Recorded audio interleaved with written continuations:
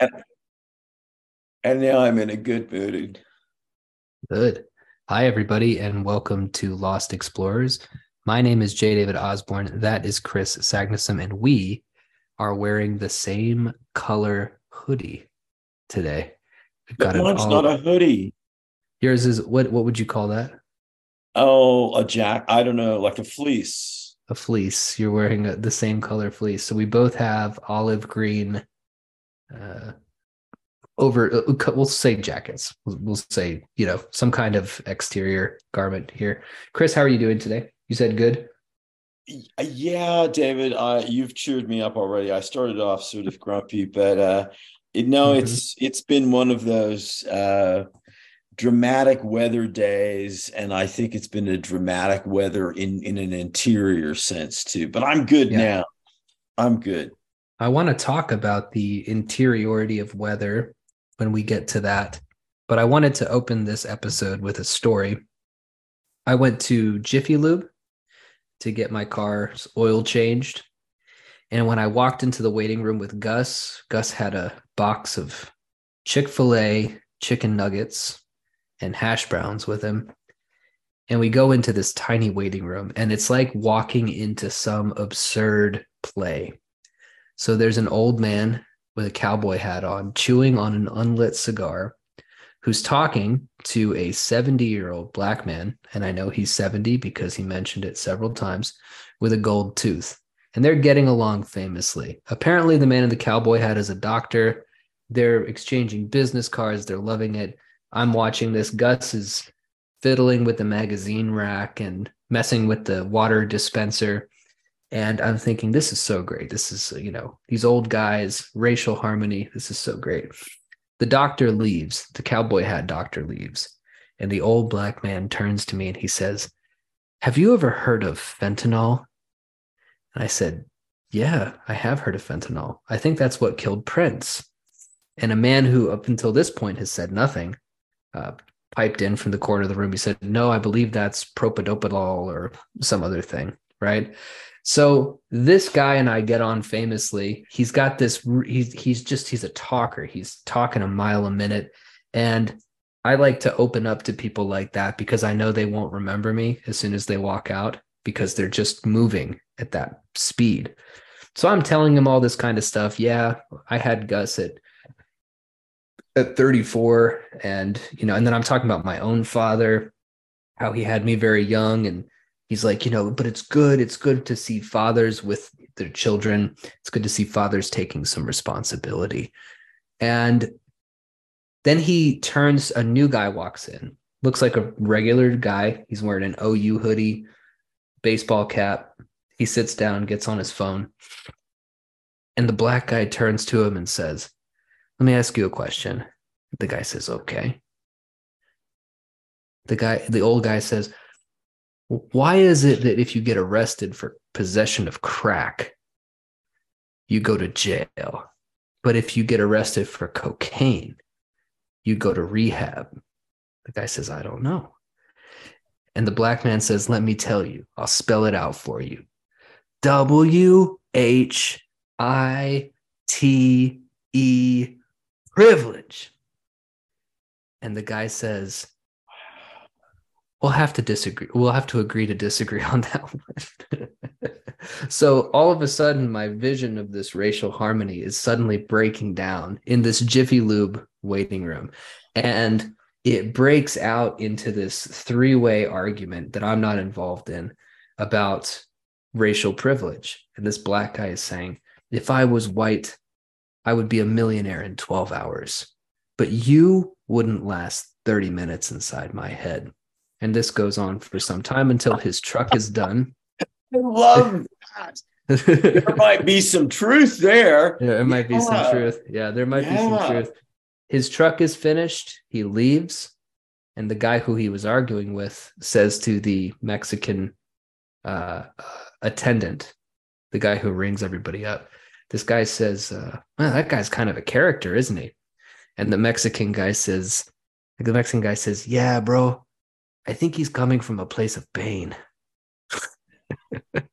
And I thought, am I in a movie right now? This felt so Like I couldn't have scripted the whole thing from its beginning as this semi-rustic, rural, idyllic, men meeting at a car body shop, talking about this, that, and the other about their lives, and then almost timed perfectly, as though it was when we get to Act 3, Twitter, Facebook, social media, the current news creeped in, and these three guys were having a conversation that seemed a bit scripted to me. It seemed a bit.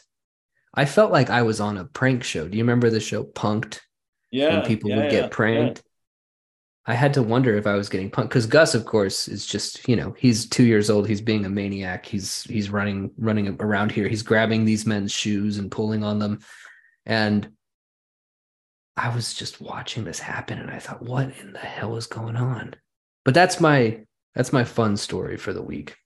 Oh, dear me. Thank you so much. That was entertaining on multiple levels.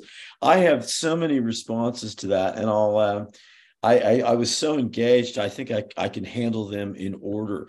The Mhm. first thing I thought was wonderful was the description of gas and the food, the chicken nuggets and the hash browns, but also a very subtle thing, which I think is really beautiful. And it may be happening so subtly that you aren't that aware of it, that there's this new sense of independence Mhm. in him that is quite remarkable. I mean, only a little while ago, he was like walling around and not standing up. Not there's just without any visualization, your description just takes me through, many, many days of time lapse change and Mhm.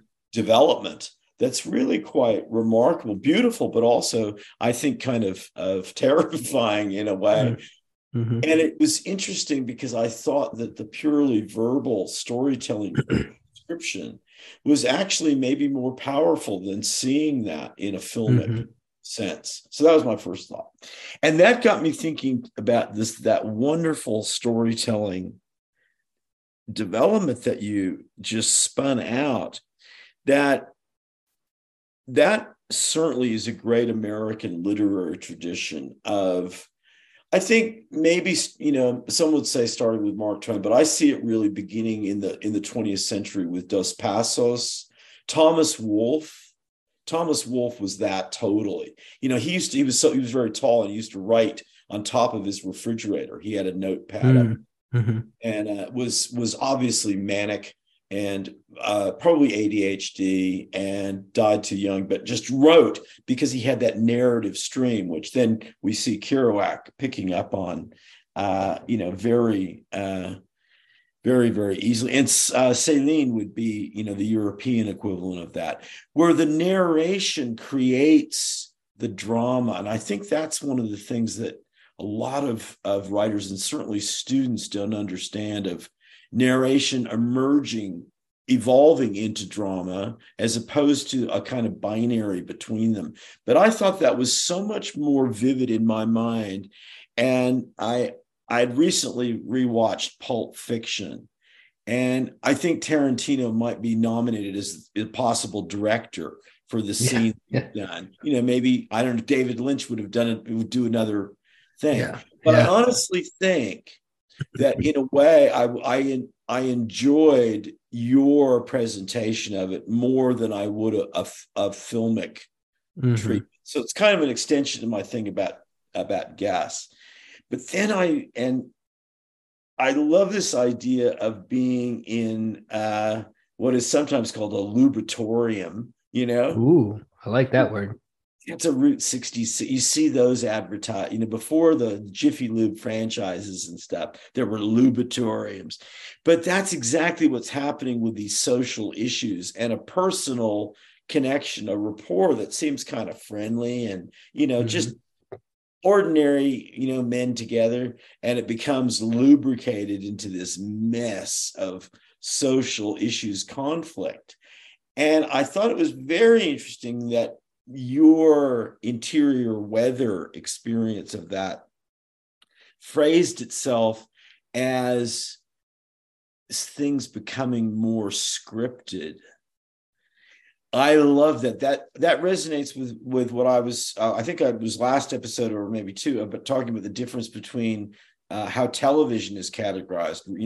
Unscripted versus scripted, and that I'm thinking a lot about that for my memory and consciousness book, and the underlying sense that we have when things do become kind of scripted, what that actually means, and how that really figures into, I think, modernity and all of our exposure to TV and film and on and on and on.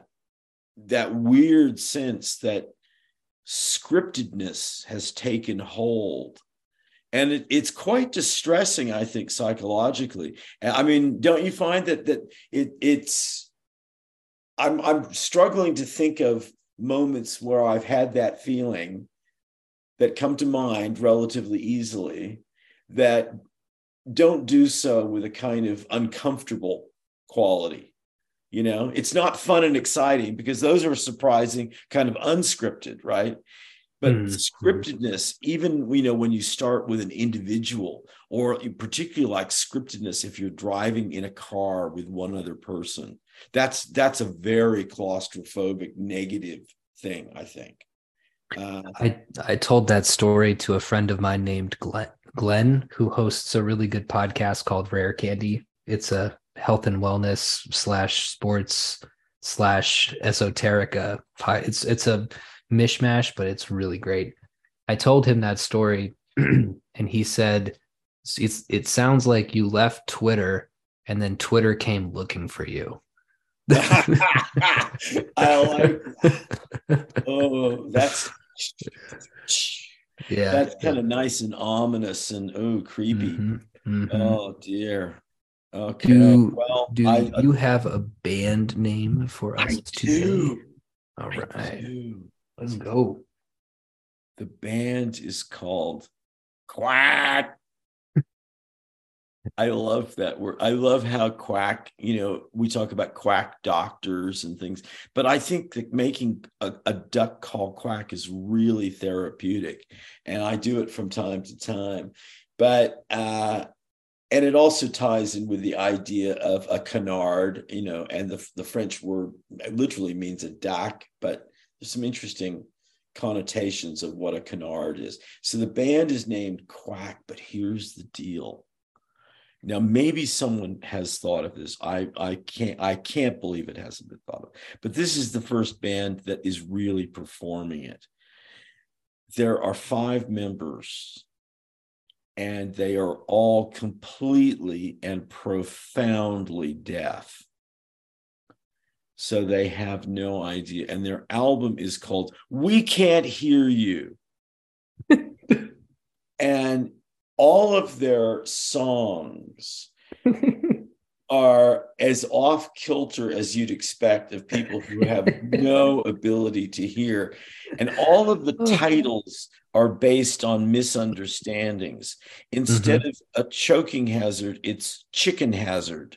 And I particularly like this one, blunt face trauma. Blunt Face would be a good rapper name. Yeah. No blunt force or blunt face. Yeah. Blunt face trauma. So what do you think of Quack? I mean, I think you said that I was, my trend was sort of deconstructionist. And I thought, well, I'm really going to push the envelope here. Yeah, I think you outdid yourself. That's a good one. The album title just being called We Can't Hear. That tickled me. That just got me. Good. Yeah. I'm grateful for that. And I have a couple of aphorisms, very different registered. I also have a new phrase term that I came up with, which I want to share with you. My first one is, if you cross a room with excitement, does it make it a more interesting room? Couldn't hurt. I like that. I like I like that. In that too. class, we're playing with phrasings of, if you cross a something with something, what do you get? That equation built into Right. that.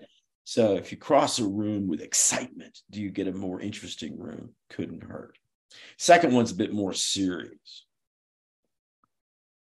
The internet has become civilization's disembodied stunt double.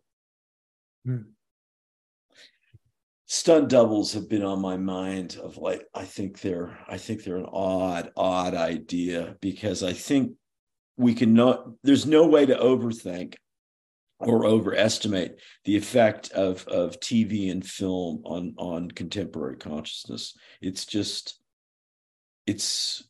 amazing to consider. And those are still fairly recent innovations. My phrase, which I dig, is ricochet harmonics. Got a lot of thoughts on that. Got a lot of ways to use that and develop that idea in the book and the podcast, series to come, and all sorts of stuff. So that's that bit. And are you ready for the imaginative challenge? I am. I wanted to interject that there is when you finished your aphorism where about the disembodied stunt double, which I love, by the way. I think that's really interesting. A clap of thunder just shook the whole house, and I think Really? my mic probably picked it up. Yeah. Oh, wow. Because, Uh-huh. that could happen. We're on the edge of that same sort of weather. But this is where we're getting into a very, very interesting terrain of architecture, land archaeology too, but architecture meeting meteorology, meeting psychology, in one. I Yeah, love. we've got to come back to the we will come back to the weather as interiority, because you told me something before we started recording that has been stuck on my mind since you mentioned it. But yes, imaginative challenge. I'm ready to go. Okay, well, it's a great sub-genre of literature, the creation of hells. Not just Dante, but many, many great works feature visions of not the afterlife, but a hell. So that's the most important thing. And I was thinking that it started with, for me, a hell for Gen Z. And I thought of an endless Fort Lauderdale spring break. Booze, babes, boobs, and buzz, but never ending, never ending. And in my little sort of daydream fantasy, simultaneously, the only other major thing that was happening, other than this endless Fort Lauderdale spring break party that they can never escape, Florida's already exploding Burmese python population goes supernova. So it is possible for some of these Gen Zers to experience, massive intakes of alcohol and vomiting episodes, multiple gangbang events, volleyball gone wrong, on and on and on, and to also have the strange peristaltic sense of being eaten alive by a giant Burmese python to have happen again and again and again. So your challenge is to come up with a hell for your age demographic. Okay. Yep. And we want an emphasis on the things that you do so many things well, but we love David Gore. I'm still just a fan of the manger scene, our Christmas episode when you released a Terminator one of the three wise men was on a Terminator mission. That's one of my favorites. Gore in the manger, but you do gore well. So we also want that sense of context that, where is the venue for this?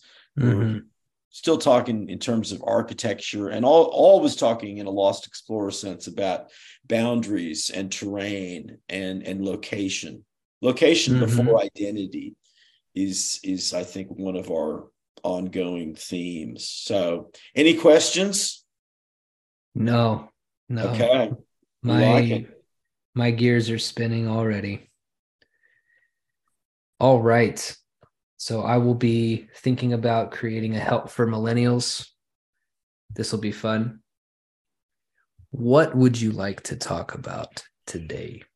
Okay, well, we've kind of mentioned the interiority weather link between meteorology and psychology thing, but I did start and was bringing to this thing a carry on of our architectural sort of ideas, and I think the one will lead into the other. But I was thinking about architecture as a really deep cultural,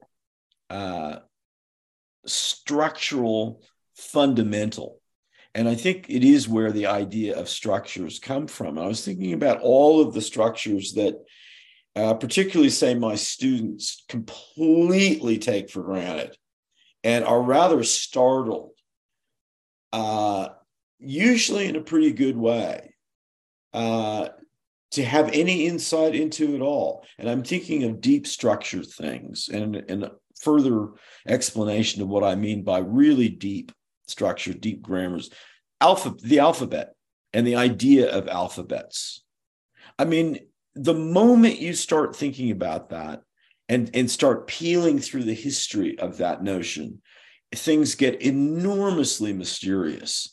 And yet our entire existence is based on not just shorthanding all of those mysteries, but completely ignoring them and beginning on a level many stages up. And part of what we do with raising children and the learning to read, I mean, it's so deep beyond that.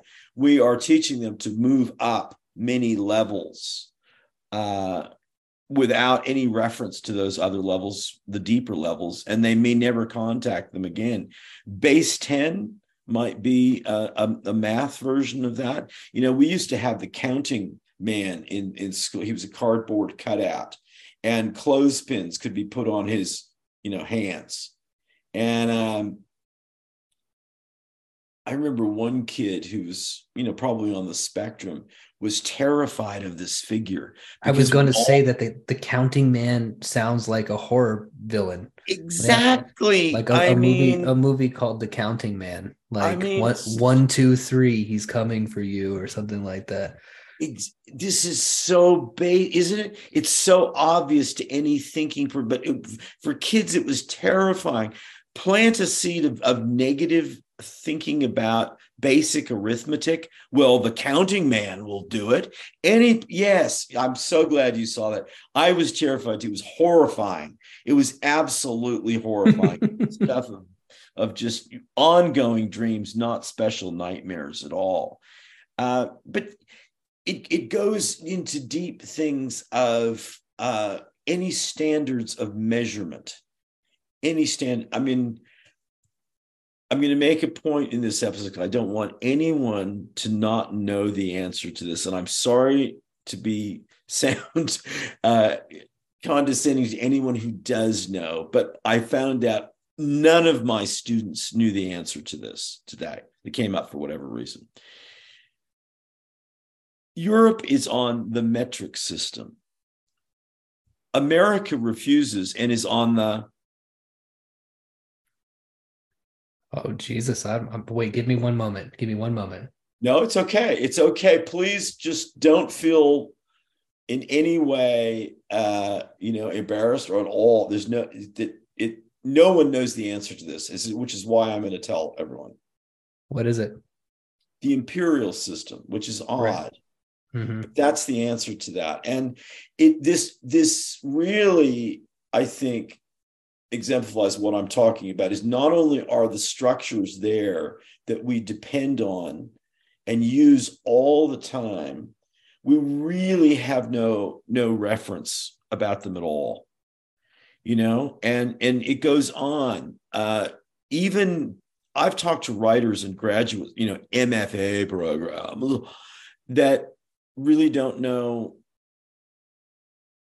how many parts of speech there are in English, how many accepted verb tenses, very, very, very big. How many sentence types are there really? Those basic structural things. And oftentimes, people who are wanting to get published in the New Yorker don't know the answer to that and are really offended when I ask, and think they're above all of these things. I don't think that there's the equivalent of this in say a music fine arts program. I think musicians, and I think mathematicians don't forget the fundamentals. I think they stay in touch with those. I think it's something particular about the writing mindset. But anyway, these deep things that all of those to me fairly fall under the rubric of architecture, and they create the rubric. The idea of rubric is architecture is one of those self-explaining deep concepts. And so the challenge then becomes to how we look at architecture in a very denotative sense. I think people's vocabulary on that is very poor. And I've enjoyed our discussions when we've talked about our enjoyment of physical, literal, basic architecture. And there's not a lot of good stuff going on now. There's a lot of gimmicky stuff. And at some point, I did want to just get your opinions about some of the obvious gimmick buildings, particularly in Asia, giant phone, just things that are, you think, really? Was that someone's idea? I mean, I can see that as an idea in a story, but someone built that thing? It's hideous. So there are those issues. But then as we move on the Bishop Berkeley spectrum towards things that are a little bit harder to see and perhaps essentially, fundamentally, inherently invisible, how architecture works in those terms, I think that's the first checkpoint that I'd like to get your thoughts on. But to give you a few handles, I think it ties in with ideas about quantum uncertainty that we've talked about on the show. We've talked about the paradox of non-locality, which is kind of a feature of quantum mysteriousness, but also the fact that everything is strangely local, as in psychological and architectural within us. I mean, that freaks me out. We get, in a nutshell, I think one of the things that has confused the hell out of even the brightest people of the modern era is the tear between non-locality, action at a distance, ancient magic becoming very, very literally accepted from a scientific point of view, and then also the inescapable fundamental, not just locality, but intimacy of psychological experience, which is exactly the train that Bishop Berkeley was on, and also our great friend and hero, William James. So there's a lot of stuff to throw there. I'm interested in anything that you have to say.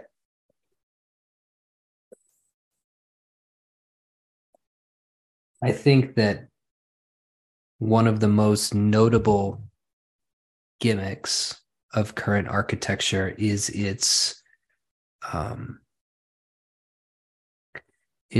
lack of any gimmick at all. I think that the sameness is a big issue. There is a house that was built across the street. It was a vacant lot when I moved in, and they began building it about 2.5 to 3 months ago. It was a fascinating process to watch, and Gus loved it. I sent you a picture, I believe, of him cheering on an excavator. But now that it's up, it's sort of just another house. I drove by one today. I took a wrong turn on my way to pick up some ramen from this great Japanese place that just opened. I took a wrong turn and I saw this house whose had wood paneling siding on the side of its house, but the paneling was carved with Inuit looking orcas and things of that nature. It was a really cool looking house, and the trim was all deep purple. So it stood out. This house stood out among other houses. And I thought, okay, so the carvings and the wood paneling could be considered a gimmick. The purple could be considered a gimmick. But I'm at the point where I find that to be refreshing. I don't know how I would feel about a giant cell phone building in the middle of my neighborhood, or a giant, angry demon face for its entrance or something. Those might be cool. I mean, that's the nature of a gimmick, right? Is that it's fun when you see it, but it's not something you might want to walk past every day. But a part of me also thinks that it's sheer difference, its ability, its separation from the sameness, from the cookie cutterness, might, in a sense, be interesting. I've noticed a lot more box-like structures. We were walking past a house that is undergoing renovations, my mother and I, and she said, "Oh, that style of house, I used to see that all the time in the late 70s and early 80s, this sort of almost barn look, this kind of boxy barn look." And I thought it looked really cool. I thought the house looked Two neat. stories? 2 stories, yeah. Okay. 2-story. But I've noticed a different kind of boxiness. I've noticed a lot of floor to ceiling windows in homes now, a lot of glass facade, a lot of verticality. When I was driving around Oklahoma City, I took a turn into what you could tell was an affluent neighborhood, and there were homes that were built maybe in the mid 90s that looked really nice.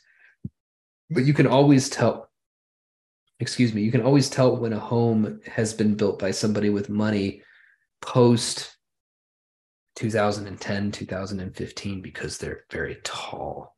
They're very tall, and there's a lot of bamboo and glass, and it's all supposed to give this idea of transparency, in a very strange way, in a way that I think doesn't necessarily jive with how rich people actually are, which is very concerned with things like security and privacy and things of that nature. So these buildings often don't seem to match that. They seem to be an exterior negation of how they feel on the inside. So that to me is very interesting. But if I had to boil it down, I would say that the gimmickiness are these sort of knockoff, a lot of stuff that I would see in my this book called Jitaku, Japanese Houses. A lot of sort of graceless, artless attempts at elegance that just completely fall flat. They don't work. They seem very out of place because they're so devoid of personality. Well, there's certainly many parts of America that, I mean, Nashville comes to mind, parts of, I think, often Beverly Hills, what I've seen of it. I think there's lots of, and I certainly think Las Vegas. I love your idea of the, the gimmick, and that's a great Vegas word, because a gimmick literally means any rigging of a kind of roulette wheel or gaming wheel, so that I didn't know that. Interesting. Yeah, that's that's where it comes from. It's a Carney word, but and I think that there's a way to love gimmicks and to really, I want to get back to your idea of the no gimmick, because I think that is the gimmick is no gimmick, because that's really sort of the biggest general point I think that you made. But it did strike me as that gimmicks, you said gimmicks can be fun in an architectural sense, but do you want to walk past that every day or be involved with it every day? And I thought, Las Vegas didn't get that memo. That's one of the definitions. Yeah. Right. It's Right. And I wonder what that does to people psychologically. I think about that often when I look at, districts in Tokyo like Shinjuku that are very interesting to look at. Takashi Miike sets a lot of his films there. It's the hub of all Yakuza activity within the city. So you'll see these guys wearing these loud suits and there's neon lights everywhere. And these carnival barker type guys are trying to get you to come in to get a free dance or a free massage or free first drink is free, that kind of thing. And it seems to me to be a very fun place to have a time like you and I had in Las Vegas, one night running around, drinking, being crazy, talking to midgets, that yeah, seems cool and fun. But to live there, it's like people who you have friends who live in Los Angeles and specifically in Hollywood. And Hollywood's a great place to visit. I love Los Angeles. I think it's a really cool city. But the people who live there are just built a little bit differently because they wake up and that's still there. Unquestionably. No, I think this speaks to many issues that I'm thinking of in the memory consciousness book of tempo, tempo of repetition, because repetition is happening all the time to all of us. But then the meta level, these environments are constructions. They're hyper real in that sense, and that ties into a whole very postmodern sort of approach. But I also love what you were talking about of just driving around and noticing floor to ceiling windows and the verticality. I thought that was a really important word. And then the psychological effects that has, as you drive. What do you think of it? What does this mean as an architectural gesture, as a statement? What's the rhetoric of it? And I think this is a good example where if people feel comfortable with a vocabulary and that they can personalize it and really use it like tools they're familiar with, rather than pretentious items that they're trying to show off with, things they really feel comfortable with, they start to actually see more in whatever frame of reference we're talking about. That should be one of the definitions of what education and self-education and that crystal radio sense that we talk about is really just feeling simply more comfortable and more competent, more able to describe, engage, and connect with something, because then you can start talking about whole other levels of response, because everything does have psychological implications. Certainly everything, that's the nature of architecture. There's no question about that. Robert Irwin noticed that in terms of creating environments in an art gallery sense, or breaking out of that. The earth art people were all about breaking out of the galleries to get a larger architectural sense. We know, that's happening in every art form, really, where we have that sense of what we were talking about with John Lautner and disappearing space, and your emphasis on the implication of that is creating totemic magnetic focal points that do organize space and allow space to disappear and allow consciousness in that Bachelard sense to expand, to have the daydream, to have a change in psychic tempo so that we're able to manage our interiority with social engagement. We can't stifle the daydream, the monologue all the time. We can't let it take over either. We have to navigate, and we need spatial help in that, both in terms of physical boundaries, but light and acoustics. All of those things sensorily come together to help us manage the interiority versus the public responsibilities. I really love that a lot. And it brings to mind, you had me check out the Lost City Museum in Nevada. And it's mentioned in the tour video that I was watching that these groups of people on Asazi would build these Pueblo dwellings. single story with up to 100 rooms. But this is adobe, very Right, thick right. material. So it's not vertical, it's horizontal. It's on the x-axis, it's going out, but it's together, right? Versus a single family that takes up a lot of vertical space. So that dynamic is very interesting to me. And I couldn't help but think when you were talking about uh, uh, these kind of focal points, I wondered to myself, why is it that neighborhoods, and I'm talking specifically about suburban neighborhoods, they lack any kind of they usually will have something like a dog park or a playground for children, but you rarely see statues and sort of public art in these spaces. And I wonder if that couldn't be a kind of focal point. There was a house in the old neighborhood that I lived in Norman, and you remember all my Norman stories and how I would take these walks. And I might have mentioned this on the show before, but there was a fascinating house. And if I can find the picture in the camera roll on my phone, I'll send it to you. But there was a house, it had to be artists that lived there. Their house was decorated in all sorts of antlers, just antlers all over it.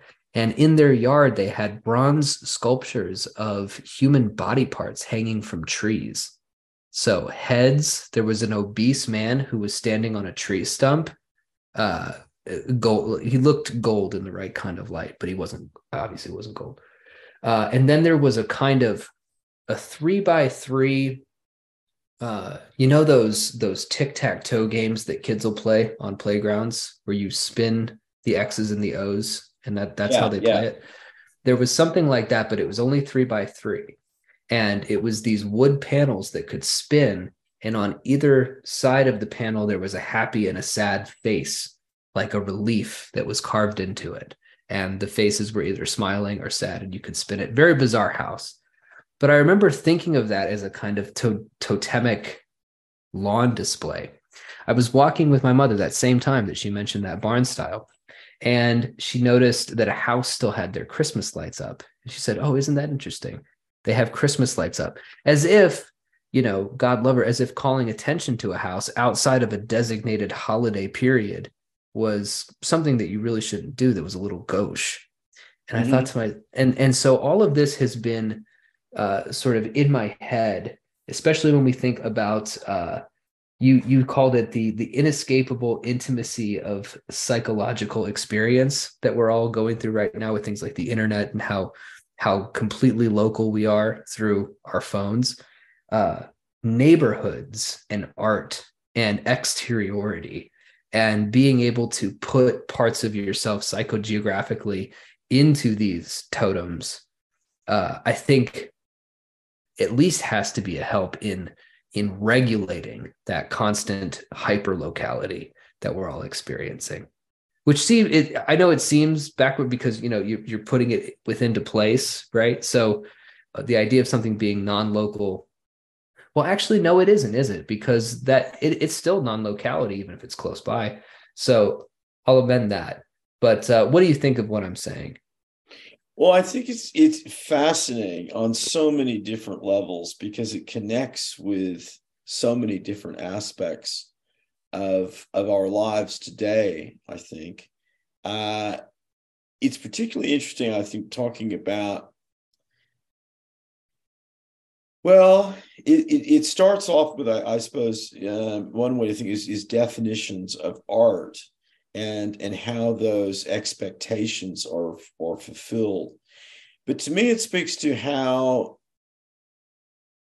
and this is part of one of my big fixations in the Memory and Consciousness book, is sort of the pre-echo phenomenon, where expectations, well, in a sense, you could say semantics precedes perception, which is a very terrifying thought, I think, because it really traps us within a very problematic situation. If we flash back to a quotation from Gregory Bateson, which we've mentioned several times because it deserves it, Mm-hmm. that the degree to which any information is unpredictable that defines the content of the Right. information. Right. The And value, right. yeah, and so we're dealing with, in a positive sense, we can say the element of surprise. Mhm. And what I, in the textbook and in my thinking generally, I call a welcome ambush. Mhm. I love Mhm. the idea of ambush. The Solomon Islanders just worship the idea of ambush because they think that is the way to learn everything. And kids start playing hide and seek with a religious intensity the moment they can walk. And Mhm. it's just, it makes such good sense to me because it embraces a lot of things like camouflage and teamwork and all sorts of really cool things. But the idea of ambush, surprise, the unforeseen. We see it emerging with in many different art pursuits of the chance element, and not just John Cage, but many, the whole I Ching, Philip K. Dick, a lot of this idea of getting uh, chance, random elements in the third mind that William Burroughs and Brian Geisen talked about. But also very fundamentally, but I think the most mysterious thing of all, improvisation. Mhm. That you try to talk about that. You could focus just say on music for a moment. That just one aspect of life where you're talking about improvisation, and it still gets mysterious very quickly.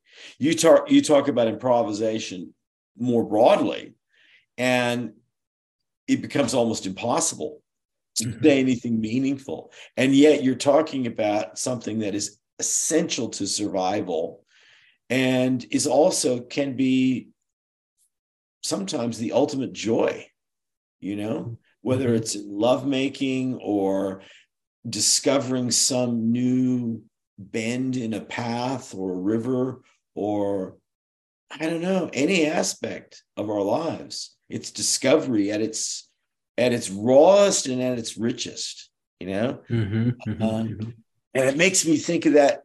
I just have been going back to John Keats again, and he's on looking into Chapman's Homer. We mentioned this. Just I think it's one of the most beautiful sonnets of all time. He gets the explorer wrong, as I said in an earlier episode. He thinks it's Cortez first European to look at the Pacific. It's Balboa, but when he looked to each other and all his men gazed at each other with a wild surmise, silent on a peak in Darien, in Panama, you know, Mhm.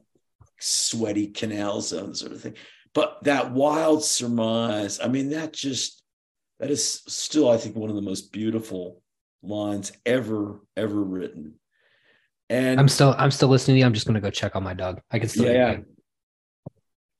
so I think that sense of that need for surprise and the essential value of it is in such deep conflict with expectation structures and all the scaffolding of meaning and predictability that we carry around with us. It's amazing in a sense that we can perceive at all. But we're certainly a long way from that ability to oscillate between the essential freshness and newness of every moment and the need for pattern, routine, rhythm, and that strange sense of is the world new every minute, every moment? I mean, yeah, it is, but can we really deal with that? I mean, what are the implications of that? That seems terrifying. And yet it's the coolest thing in the world, and it's also the greatest freedom from the deep calcifying, ossifying, fossilizing structures of being rooted in the past. I think that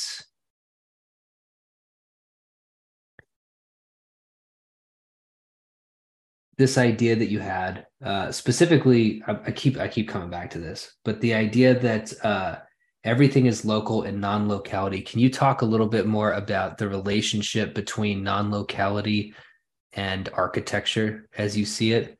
I'm trying to get it solid in my brain. Okay, yeah.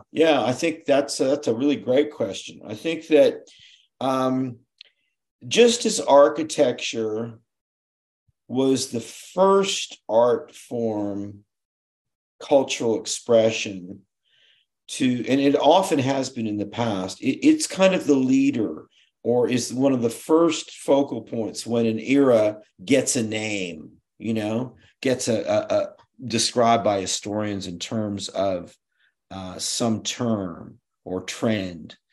And modernism and postmodernism are really good examples. They both begin architecturally. Those terms spread out vastly into other art forms, into also social trends, very, very much so.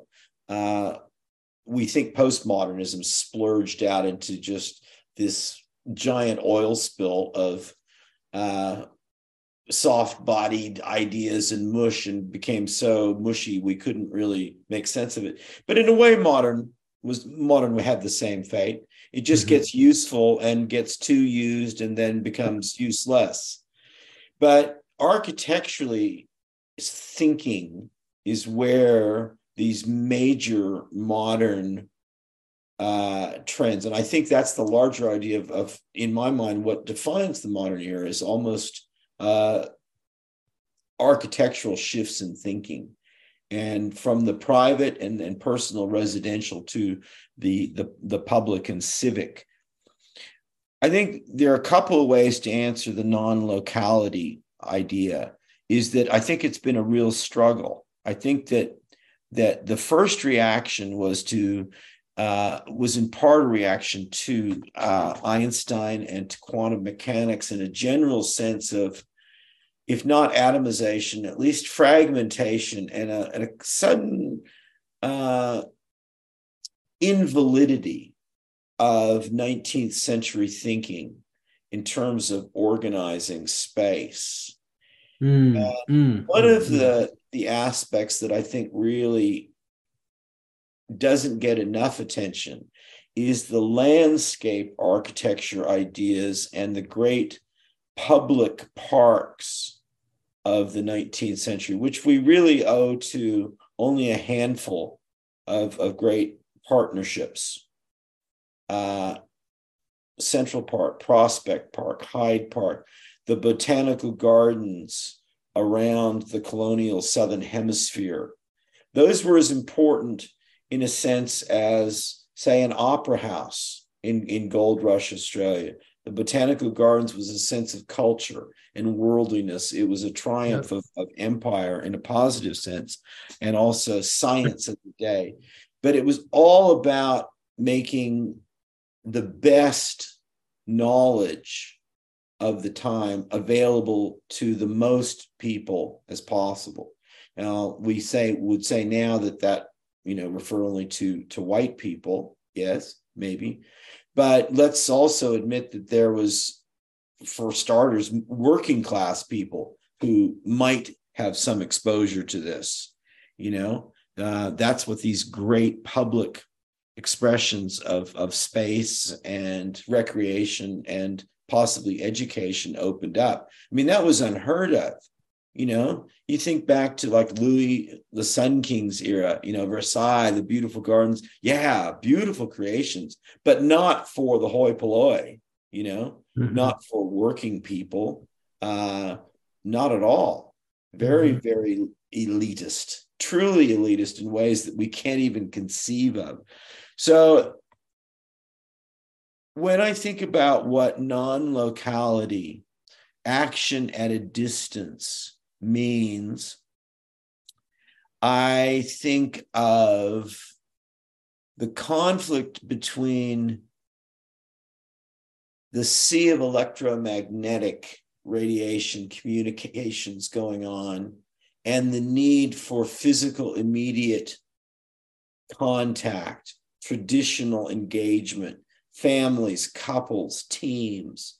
And I would say that Central Park is perhaps the most luminous example of that. It's significant in size.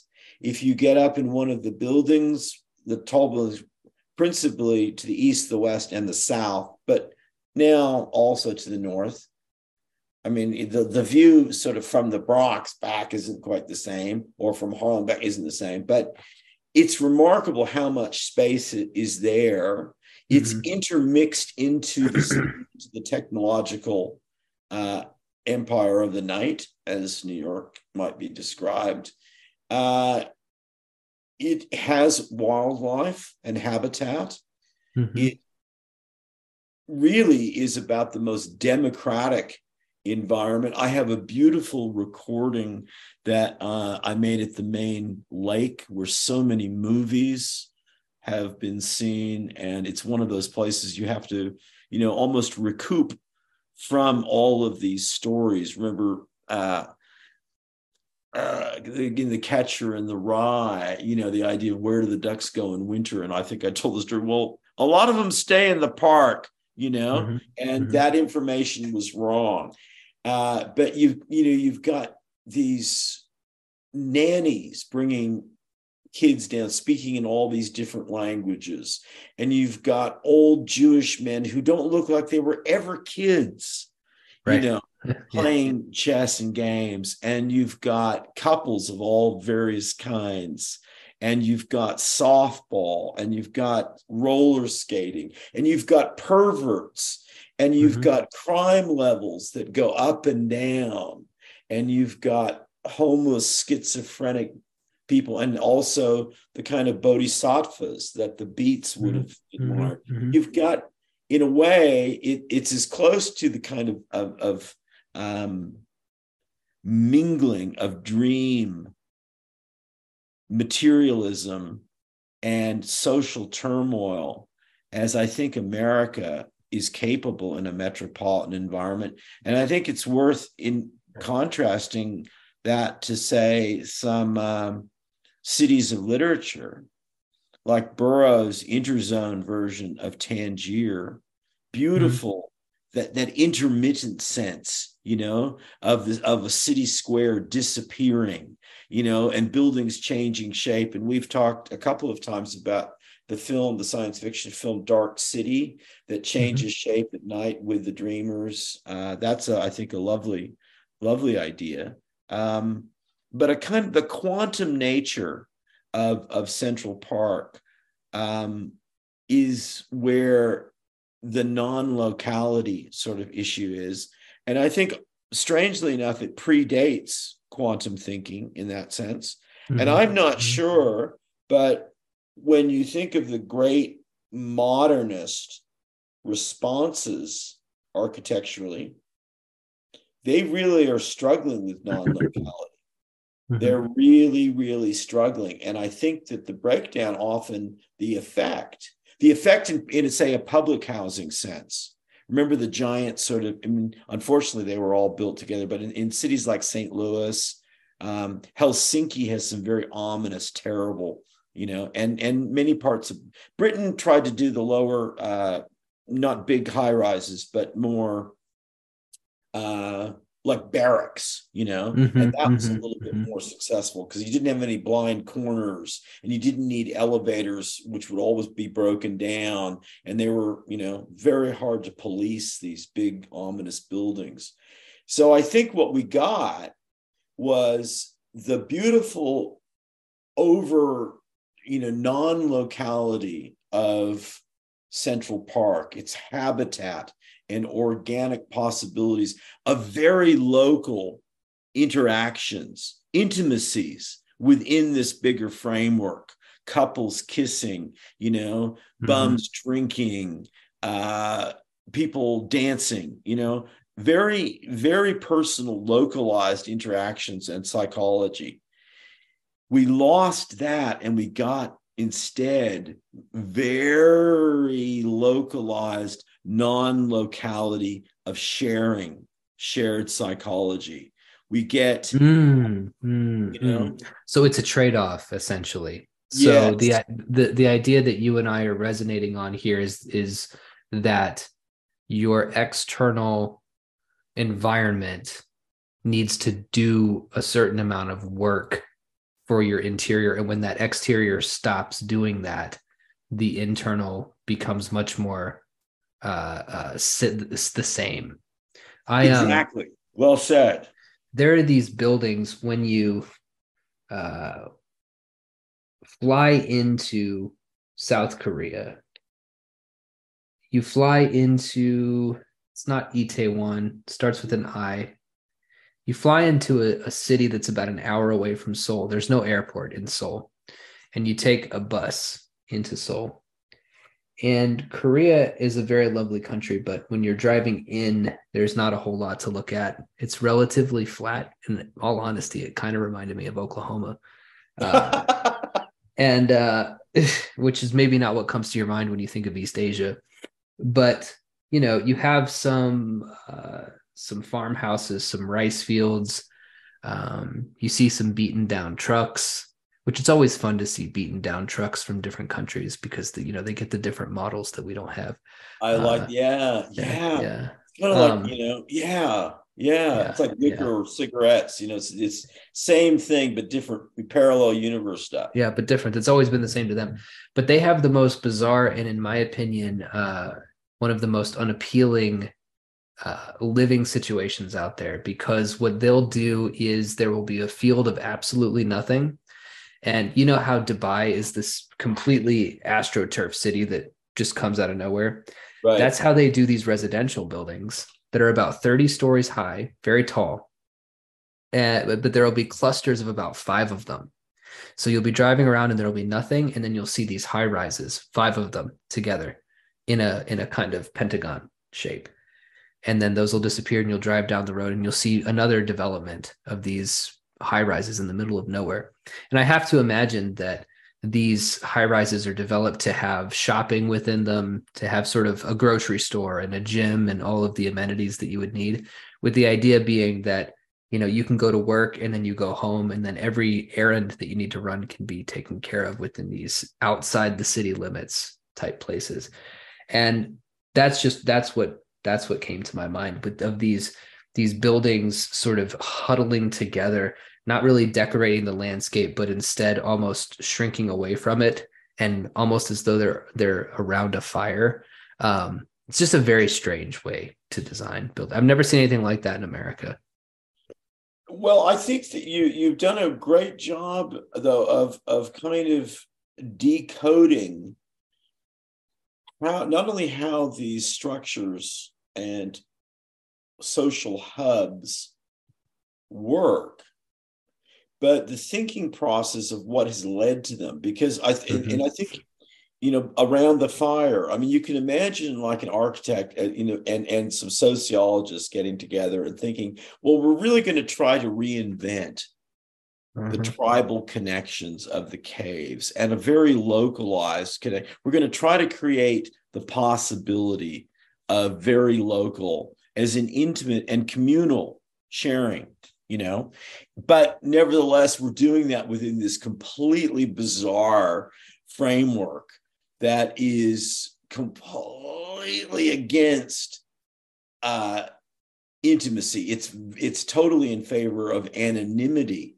So Mm-hmm. now the measure of these very planned, structured, not always well made in terms of construction materials, and certainly not in America either, not just other parts of the world, uh, is this very, very weird J.G. Ballard sense Yeah. of, Yeah.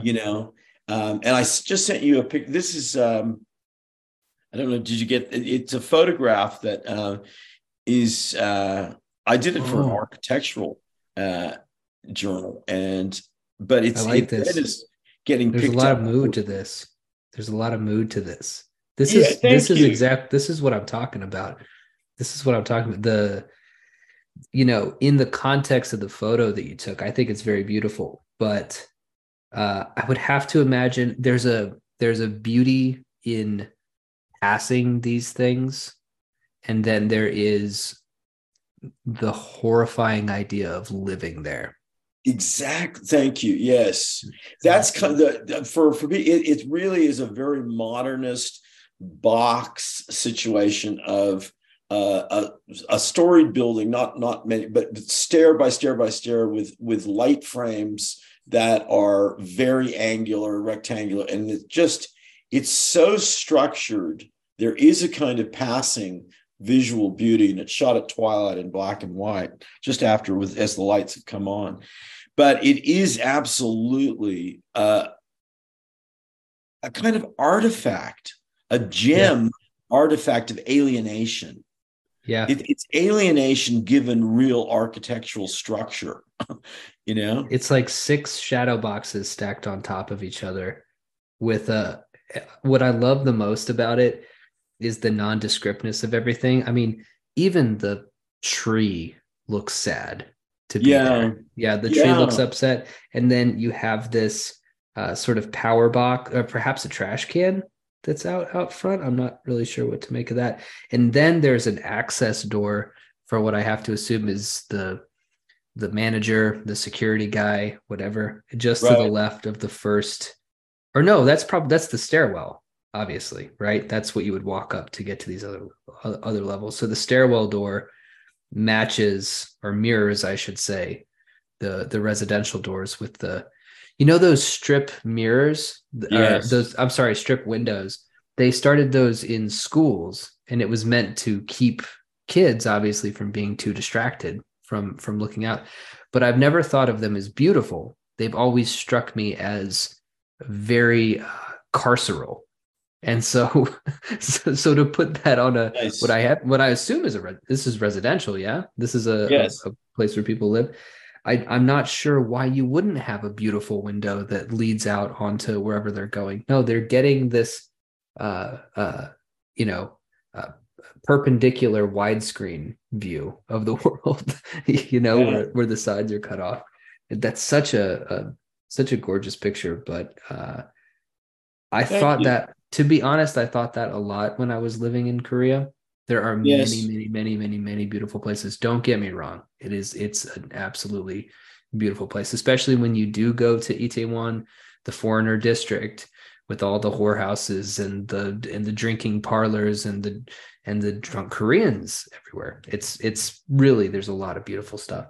But there's also and I believe that this is echoed in other East Asian countries like Japan, parts of China. There's something just so sinister about the utilitarianism of these buildings. Like, this is a place where a person lives, which means, what do they need? They need a living room, a kitchen, and a bathroom. How do we lay it out? In the most economical way possible. And any attempts at beauty have to come out of that economy rather than, beauty being the first thought. Anyway, I think that's great. Well, the utilitarian sort of saw, I think, is worth sort of picking up on there, because that's something that looks different over time. In one sense, you'd say that utilitarianism in architectural terms is the equivalent of what you were saying earlier. The gimmick is no gimmick, which is an idea I want to return to from what that means, what that has come to mean from a writing point of view. I think that's yeah. Oh, hey. Yeah. I know exactly where you're going with that. The other side of say, particularly Chinese architecture can get very whimsical and very playful and jetsony. But also you think about and I have a great fascination for Soviet era architecture, the brutalist stuff. Brutalist and ominous, but also really rhetorical and intense with this, it's the cosmonaut thing. It's all American pride and imperial reversed, Oh, I love Soviet brutalism, especially the abandoned ones. Yeah. You'll have these odd buildings that have almost like a Baba Yaga shack, right? the Yeah. legs are always very strange on these, where the foundation will be much smaller than the surrounding building, but it'll be this great stone thing that has rooms that sort of jut out that give it this great appearance of a dresser where you've pulled all the drawers out, and that's where the people live. Oh man, I can't, especially when moss starts to grow on some of these brutalist structures. Oh, stop, man. Oh my God, I can't handle it. Yeah, yeah, it's just absolutely true. And you know that you just triggered a memory of we come across things that we hear about that we think are really cool, and then for whatever reason we just never get around to them. I just remembered a Russian novel that one of my mentor figures from long ago told me about, and I've never got. I think the translation is what we were laughing about at the time and thought was so cool was cement. That's the name of Mm-hmm. the book. Have you ever heard of I've that? heard of it. Yeah, I've heard of Yeah, cement. Yeah, I yeah. think it's time. Well, I think it's time to rediscover that because that is a beautiful example too. I think of the gimmick being no gimmick, but it's still a cool gimmick, and Mm-hmm. it's somehow a lot cooler than like the MFA program at Middlebury. You know, yeah. I'm going to send you this is a Soviet monument in Armenia. And when I looked up on Pinterest, when I looked up Soviet brutalism, the first thing that popped up is almost exactly what I was just talking about. I want to get your take on these, so I'm sending them through right now. I love there's a great building in Bulgaria. Tashin Books, by the way, to keep up our advertising. Yes, this is what we're talking about. This is exactly what we're talking See about. how it comes out like that? Like it looks like an accordion that's flopping over on its side. It's Well, you can see that it's really, I mean, in addition to so much general shape Mhm. significance in terms of very archetypal images, profiles, silhouette designs of power. Mhm. There's a Mhm. real attempt to come to terms with modern mathematics Yeah. and Yeah. a fractal, a I want deep to fractalized worldview. the other thing I want to send you. This is one of my favorite housing complexes that has ever been built. It is it's the Alexandra Road Estate, aka Rowley Way in London. I want to get because this is in the same vein of what we're talking about here, but I want to see a movie set here. I'm sure there have been movies shot here, but this is the kind of structure. The only way I can describe it is that I've seen this in dreams before. I sent through three pictures. I have too. I have Yeah. too. And that's been an enormously influential style around the world. I mean, there's quite a bit of resort in Mexico based on that. Quite a bit of, I mean, you can see that just down the road in Laughlin, Nevada on the Colorado River. It's a deep, I mean, I think there's quite a bit of evidence of that in say, even in Seattle. But you Yeah. can go to Montevideo in Uruguay and see that happening. That's a good example of where architectural structure penetrates or permeates, rather, not penetrates, permeates giant scale cultural dreaming, you Yeah. know, so Yeah. that we do have that. And I wish we had more filmmakers who were a little bit more adept at. I mean, I think Lynch has some beautiful subtlety that way. Antonioni, have you ever Mhm. seen Red Desert? That's got Yeah. a Oh real yeah. Yeah. sense of, What can you tell me? Can you tell me what that is? I'm showing him a picture of a structure from this estate. It's a circle that looks like it has a door that's been opened. What is that for? Does it have a Well, purpose? it could be one of these beautiful, it could be out of Michael Heiser's City. It could be some beautiful I know. Yeah, abstract. it has very Heiserian. Yeah. Yeah. I mean, Because I'm it the really, only thing I could think for this, when I look at this, because I play so much of the skateboarding game with my son, that structure in particular just looks like it was made for skateboarders to grind on, basically. I love that idea. And I got to tell you, there's a group of skateboarders who, there's some big storm drains around, because when we have rain, there often is flash flooding, but they've discovered it.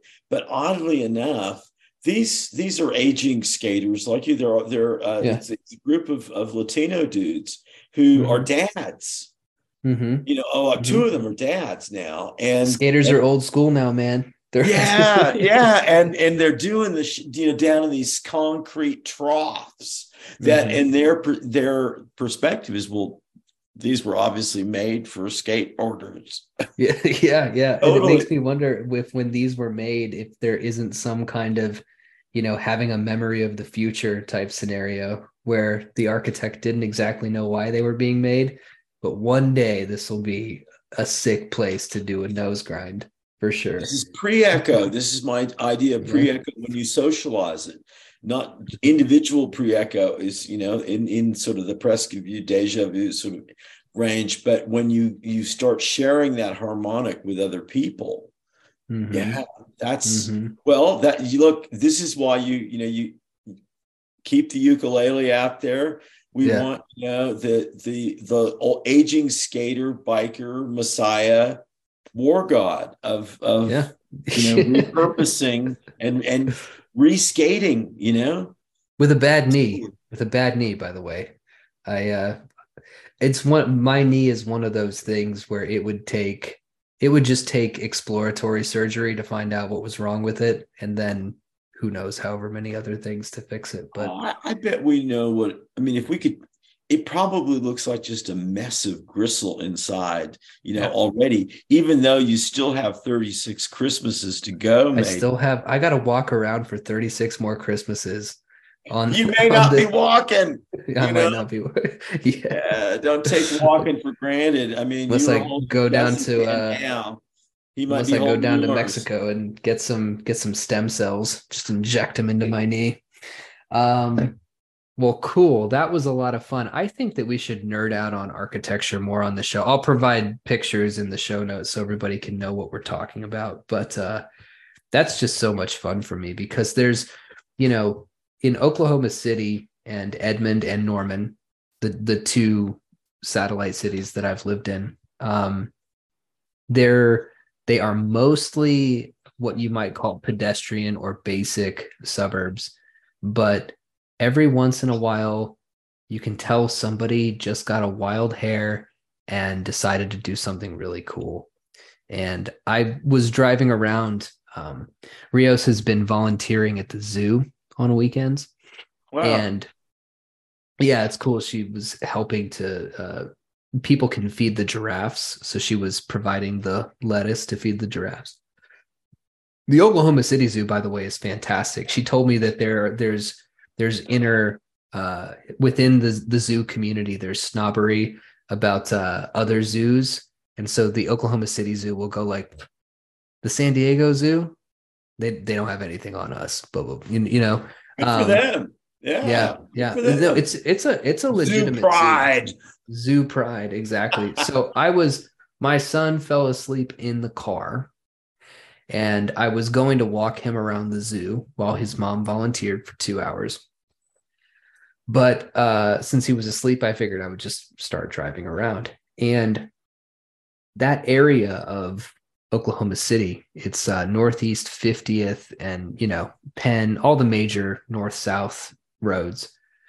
It's the black side of town. It's got the Martin Luther King Street, which is I think in every city, wherever there was a black neighborhood, there's a Martin Luther King Street. There is. Um, and what's fascinating about Oklahoma City is just the distance between buildings, even within the city limits.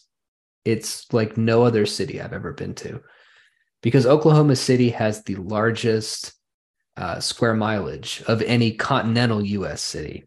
Alaska has it beat, right? You mean the Juneau, biggest footprint? so it's 40 square miles. No Yes, other Leo's city. fantastic. Yeah, yeah. And of course, if like Anchorage and Juneau and places like that technically are bigger because their city limits stretch to a bunch of uninhabited land. But that's what Oklahoma City does too. So you'll be driving around these neighborhoods and you're in a city and it feels like a city, but there's so much empty green space. I'd love to take you sometime just on a tour of those kind of areas so you could get the vibe of what I'm talking about. It's very, very bizarre when you think about other cities that you've been to and how how cramped it is and how, sort of teeming it feels. That word teeming comes to mind. Oklahoma City is just it feels like so much isolation and interiority in such a wide open space. There's really nothing like it. I'm hoping that some of these programs, both from a CAD CAM point of view and also gaming, that are kind of like the Sims, of world building and Mm, city building, I could see that being enormously educational for young people. I didn't have any of those. It was entirely, interior. And mhm, then the mhm. ability to even draw it and to get it visualized in that sense was tricky enough. But to three-dimensionally do it, very difficult. I think there'd be a lot to be learned from that. And I think that one of the things that would be really exciting to see, and, if we had billions, we talk about what we would do and what we would fund, the bizarre and interesting research projects and great outsider artists doing very weird things. I think it would also be interesting to look at how different groups of people would construct cities differently, neighborhoods Yeah. differently, Hmm. and to Hmm. really visualize that and uh, to make them concrete in some pretty Hmm. fundamental way, and to see if these ideas translate into psychological harmonies and Hmm. communality. And Hmm. Hmm. uh, does that work? Or, because it's difficult to renovate neighborhoods. Think about, it's often seen as a bad thing because it's outside money coming in and flushing out uh, older populations. You mentioned that neighborhood in El Paso. You think about like what happened to the Ninth Ward in New Orleans because of Katrina, Hmm. just literally. Hmm. And they try to rebuild. Brad Pitt was trying to sort of reconstruct it with some of those same designed houses. But if you look at, and here he is doing this with the best of intentions, really, Hmm. and very solid materials, craftsmanship. But you look at those new versions of the old, which are gone, and you think, oh no, you can't have new old shoes. It's like the torn jean thing. It just looks stupid. It looks Hmm. really trashy and stupid. Hmm. And Hmm. it just, there's a level of character and depth and Hmm. historical context that needs to be to be worn in. But I love the idea of looking more at Soviet brutalism. I think that's a fabulous topic to investigate. There's some great visual resources. Some of that also fits into the archaeology sort of framework of hauntedness and Hmm. abandoned structures. Hmm. Uh, and that links in with American versions of that. And I think that's an interesting sort of parallel. Hmm. Um, and then another thought occurs to me is to look at, we now have, still three superpowers of Russia, China, and America. And there's concern about militarism, conflicts. It's interesting to look at visions, architectural visions, you know. Remember that Jim Morrison line? I said, the dead will be left with too many buildings. Well, Hmm. what if we take all the people out for a moment and just look at these civilizations, so to speak, from a purely architectural framework? What would be the psychological take? I think that's a really interesting way to look at those three very different major culture, national, organizations of our time. Yeah, let's take a tour. Let's do a Soviet, a Chinese, and an American tour. I think that'd be really cool. I think that is a cool idea. Some good things discussed. But I think the underlying is tying into the Lost Explorers theme of psychogeography, psychonavigation, that all of these experiences are absolutely and inescapably psychological experiences. That is the depth. There's no escape from that. But rather than try to escape from it, what would it mean for us to really embrace that? The sense that these are happening extremely locally within our imaginations, our minds. How do we get more articulate in describing those experiences without becoming more distanced within ourselves? How do we get more participatory within the ceremony of our imaginations, the ceremonial processing and navigation of these worlds? I love that. Participatory in the ceremony of our imaginations. It's a great line. I think that's a good start. I think, funny enough, I think that's a great way of putting it. So I was thinking about hell. Yeah. And so what I did was I listed out circles of this kind of hell. And I listed different millennial problems and what their particular punishments might be. And some of them are a bit more sad. So I'll start with them. There would definitely be a circle of hell for opioid addiction, punishment of which would be very simple. Constantly being in withdrawal, right? Just a constant state of yearning and withdrawal. That's like I said, it's sad. Sad off the bat, but it gets funny. The next one that I was thinking about would be a kind of consumerist hell. So, but many people of my generation have also worked in retail.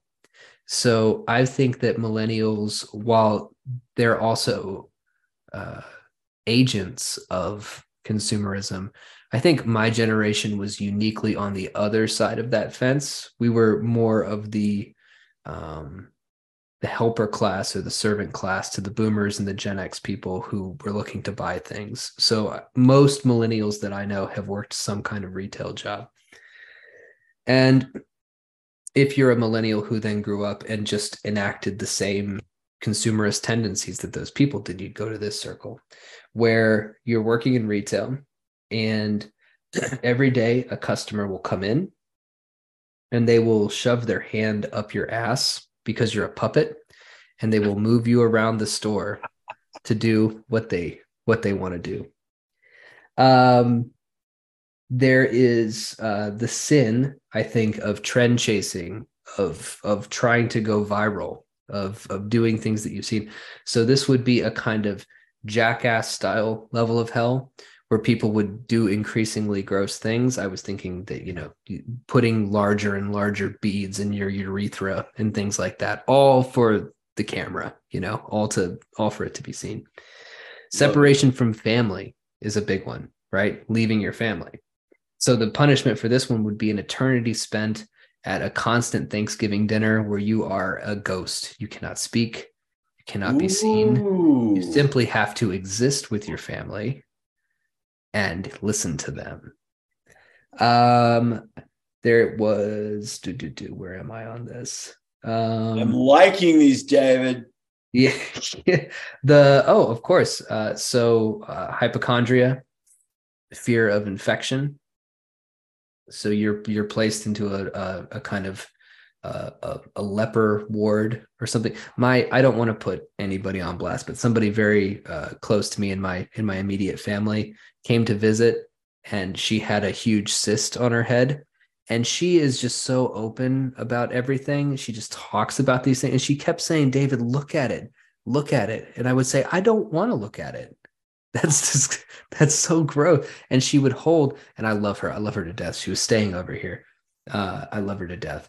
But she was using apple cider vinegar to loosen up the material inside of the cyst. And so my whole house reeked of apple cider vinegar while she was doing this. And she's like, I think it's loosening it up. I can feel some of the fluids starting to come out. So that situation would be a millennial hell, people coughing into your mouth, people not wiping their hands after using the restroom and then coming over and, putting their fingers in your mouth. And then the idea that I didn't get to yet, there were two ideas that I didn't get to because I was having so much fun with our conversation. There's one about the urge to travel. And I don't think a lot of people would look at that as a sin. I love to travel as well. But that kind of restlessness, the unmoored inability to be comfortable in a place where you are. I didn't think of a proper punishment for that one. And then, of course, the never-ending Twitter, some kind of punishment for being too online. So that's what I've got. Okay. You have just really you're in a good groove. Well, not that you're not always, but this has been especially entertaining. I am just so enjoying images in a David Lynch Cronenberg sense of the cyst talking, Yeah. this beloved relative being a little bit too sharing, too much. But on the other hand, well, because it's growing in my mind. So I'm seeing this cyst as becoming kind of like a parasitic head. And I love the fact that there's this olfactory, implication of, cider apple vinegar sort of smell sort of permeating. So the cyst is really communicating on a range of levels. And just the word cyst, it's just kind of not now, It's a good word for what it is. Yeah. Yeah. No, I like that. I like the idea of the cyst talking, and it's like a puppet that has a mouthful of Vaseline, and whenever it talks, it says blah, blah, blah, and the Vaseline is just coming out of it. Some very old school practical effects that would, I feel, with the proper sound effects, would really hammer that point home about it being gross. But there's something about millennials,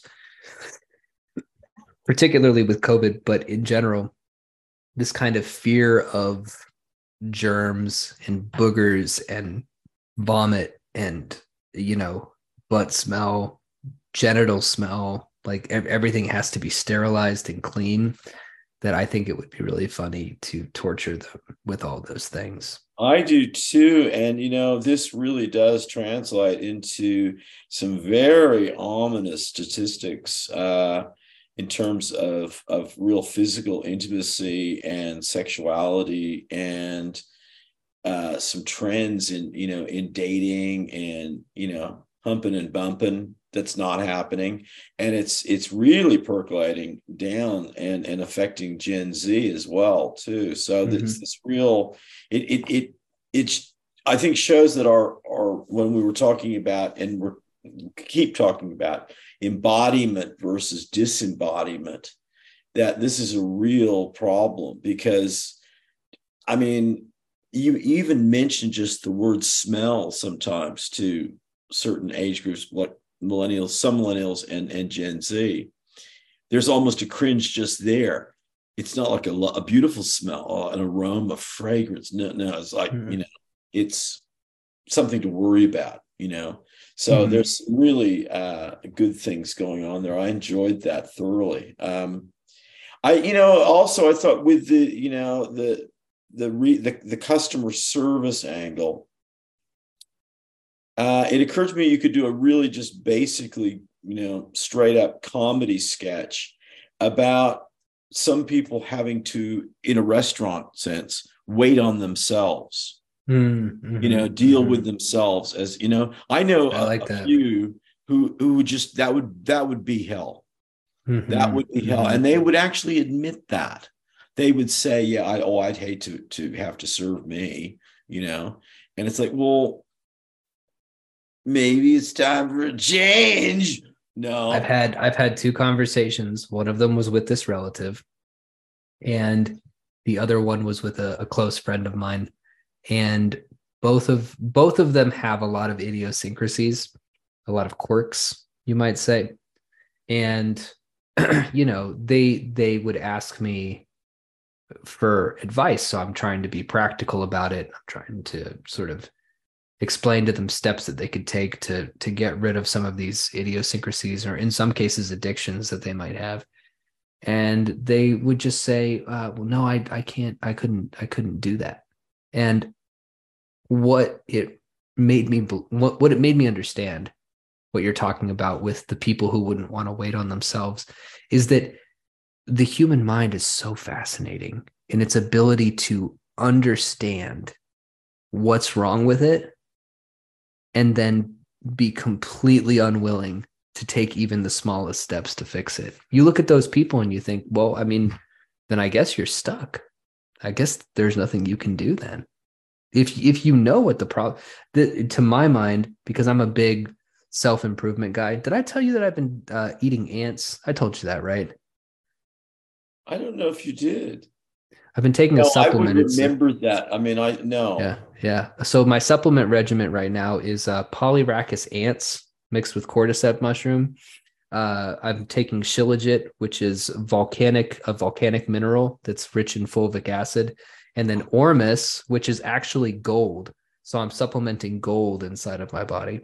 We've It's officially gone fringe here. We've gone fringe. We've gone totally fringe. Wow, you're Uh, you're lost exploring out on yeah. the perimeter again. The ants, the Fantastic. ants, the ants, I highly recommend. It's called Ant Power. It's from Dragon Herbs, and it makes you much stronger because, like supplements, like an ant can lift 100 times its body weight. So, Sympathetic magic. Yeah. yeah, eating them makes you stronger, and it also, let's just say it increases sexual potency. So there's a little bit of horny goat weed going on. So I think you get a kick out of it. I think you get a kick out of the ant Oh, power. Um, okay. but what I guess what I was saying with all that is that I'm willing to try various things to alleviate some. If I have a problem, I approach it from, okay, well, let's experiment. Let's see what works, what doesn't. And whether it's the person who wouldn't want to wait on themselves, or if it's one of these friends or relatives who knows what their problem is but refuses to fix it, I can't conceive of doing that. If I really have a problem, I want to fix it. If I don't, then I won't. But I don't inhabit this world where I torture myself with problems that I have no intention of fixing. Look, I think this could be a fabulous script to turn over to Cronenberg. I really do. The Mm-hmm. self-improving dad, Mm-hmm. Oklahoma, and I love the idea of, because I mean ants are so intense. Mm-hmm. And as you know, Lewis Thomas said, you can never talk about a single ant. There's no Mm-hmm. point in doing that. And the real the vibrating chemical secretion world of ants. They're dealing with communication structures and Mm-hmm. ideas that, and termites are another example too. And you think of the giant ant nests and termite mounds around the world, that magnetic humming, and deep down in the systems. Talk about architecture, you know, Mm-hmm. Yeah. and people like Rupert Sheldrake. A lot of people are interested in where does that architectural idea come from. Well, the ant mind, so to speak. You can't talk about an ant mind. You can't really even talk about an ant nervous system, exactly, maybe, but you certainly have to when you talk about colonies. And I think I may have mentioned at some point when I have a friend in Australia who's one of the leading entomologists, and ants are his thing because Australia is particularly intense. And he came up to my property, the Chimneys in central Gold Rush, Victoria, and had a real look around. And he said, yeah, you are absolutely right. You have an amazing ant population. You have an ant city right next to your studio that is continuous over 10,000 years. Mm. you know. I mean, so you're accessing not just obvious sort of archetypal sympathetic magic traits of physical strength, virility, those things. Of course, you can see why those might, but you're also getting maybe well, no, you have to be implicitly what can only be described as ant psychology, which is a terrifying, courageous, mysterious thing. And I think that you might need to supplement that with some new musical directions of a kind of mishmash of maybe North African, maybe Gregorian chant, but to take on and God knows, to try to find what ant music would be like, and to see how that might resonate with some of the physical effects. I would go for some Gregorian chant. I like that a lot. I also like the throat singing. Yeah, I really enjoyed that. I could see that. I could see that. Well, throw that into the mix and see if that sort of, because all of these, I mean, alertness and potency or mulibriety, which is what the female equivalent is. Well, a lot of people don't know that word. I think it's a lovely word. Wetness and horniness and just excitement, those things definitely do go with just physical energy and mental acuity, So a lot of stuff would be going on at once, Yeah. It was also reishi mushroom. It's so fascinating now that we live in a time where for a combined, like all the supplements that I have, I spent about $120, and I'm on a regimen that Chinese emperors were on back in the day. Wild cordyceps mushrooms, the emperor would have his servants go out and harvest. It's very difficult to harvest cordyceps in the wild, and it would all go to him. He'd make tea out of it, and he would be the sole beneficiary of this. And we live in a time now that you can just go do this. You can live like a Chinese emperor, even if you live in a 1,800 square foot house in Oklahoma. What a time to be alive. Well, that's good to remember. I think a lot of people don't, a lot of people really have no concept of that at all. And it's quite bizarre. I mean, almost there's no way to understand our own era, but certainly any relationship to relatively recent ones, without appreciating just the enormous variety and luxury and convenience and horizon, on every level that we have access to, if we choose to have that horizon, optimism, gratitude point of view. Absolutely. Do you have a tool and a tip for us? Yes, I do. Yes, I do. And the tool is something I would genuinely like listeners to help me with. I'm going to keep seeking whenever I can get any feedback, research, input from people. I'm open to many ideas for my memory and consciousness book. But I'm thinking particularly of the situation which I know people have, very common, specifically when a song gets in your head. I would greatly appreciate if people would journal about that experience. And I want people sharing, I want more information on this to see how this connects, indexes, or conflicts with my experience.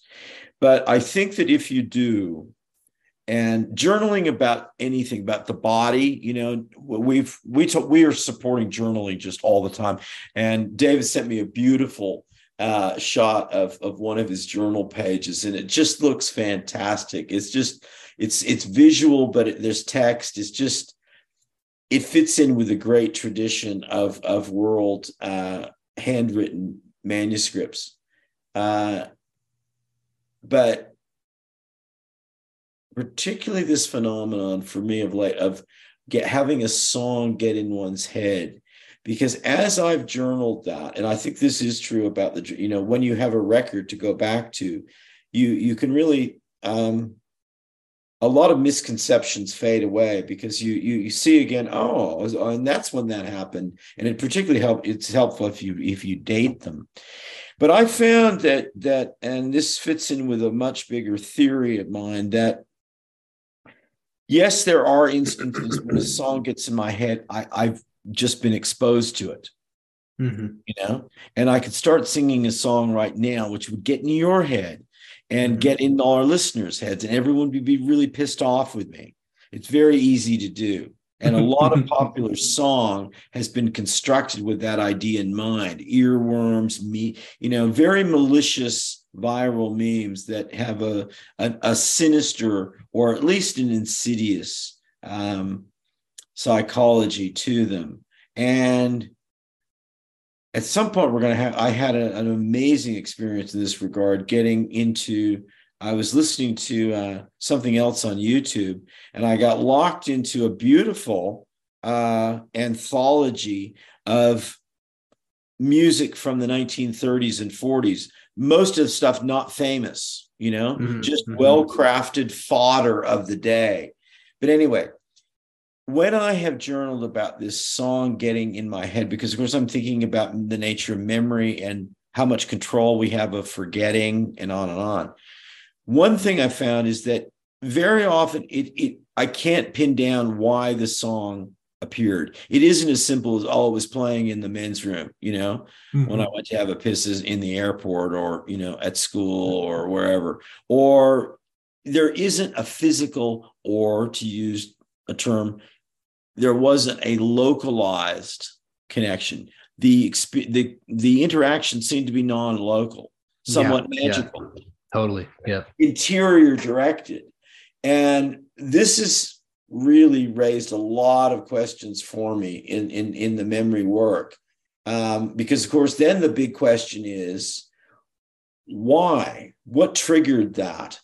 But I'm coming to build a kind of architecture, which I'm going to need more help from you on as this idea really builds to a book. Because I really do want it to be an architecture, not some sort of general nice, but kind of still ambient idea. I want it structural. That an apparently meaningless or insignificant song that pops in your head has deep significance because it's not, in fact, a single artifact at all. It really should be seen as an oscillating waveform of verb, of process, of very complex associative patterns that may have resonances with other people, I'm sure they do, but are also deeply significant to my personal psychological structuring. So if I can just, what that experience of this apparently trivial song, maybe I've gotten a glimpse in a distant window of a reflection of some part of a very deep grammar of connections. And for whatever reason, it was important in that moment.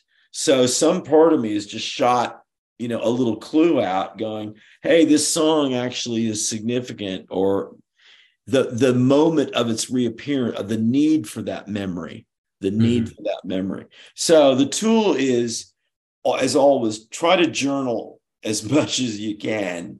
But one way to focus on tactically in the short term is if people could be very alert to when a song pops in their head. See, first of all, was there an easily apparent causal influence that other people would go, I heard that song, and now I was in the shower this morning, and Ace of Bases, The Sign, came into my head.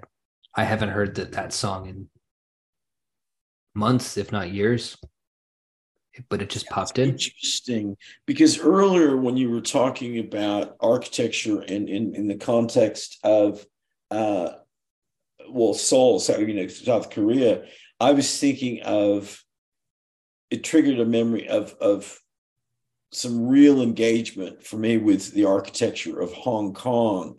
And at that particular moment in time, for whatever reason, I was going to this very dubious nightclub for drinks, and it was often raining. And the Ace of Base song, All That She Wants Is Another Babe Who's On. They played that a lot. And it was all, there was no reason historically that, it was just on a sound thing. And it happened to be when I would go in and out. And I haven't thought of Ace of Base. That would be the only way I would think of them, is that, So synchronicity. Yeah. The another cool synchronicity that just happened when you were talking about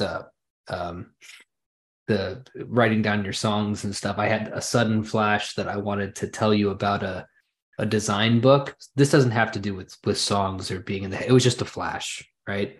It's like, oh, remember to tell Chris about that design book that you heard of. And it was a design for visual design for magazines, right? The kind of what was the name of that magazine that used to be devoted to design?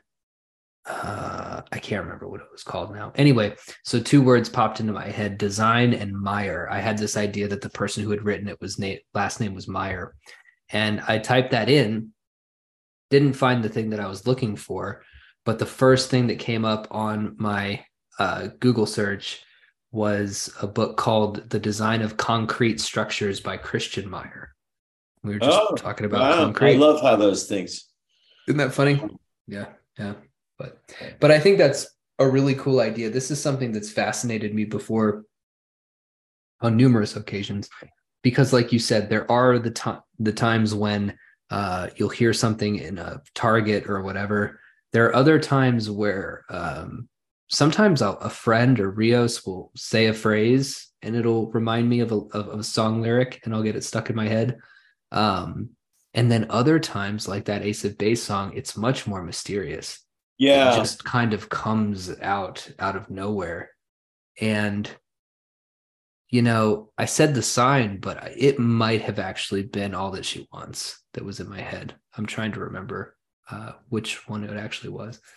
But I wonder if that song didn't pop up specifically so that we could have this conversation about that song popping up. These get into some very deep questions, and I love talking because you really get, and I think this is exactly where so many things meet. It's kind of an interdimensional central park where many ideas and concepts and values and flows and oscillations of energy feel comfortable mingling, and time completely changes shape, and we see causal relationships differently, and we break up those structures of prediction and are really we're welcoming surprise. The welcome ambush is possible and joyful and keeping us alert.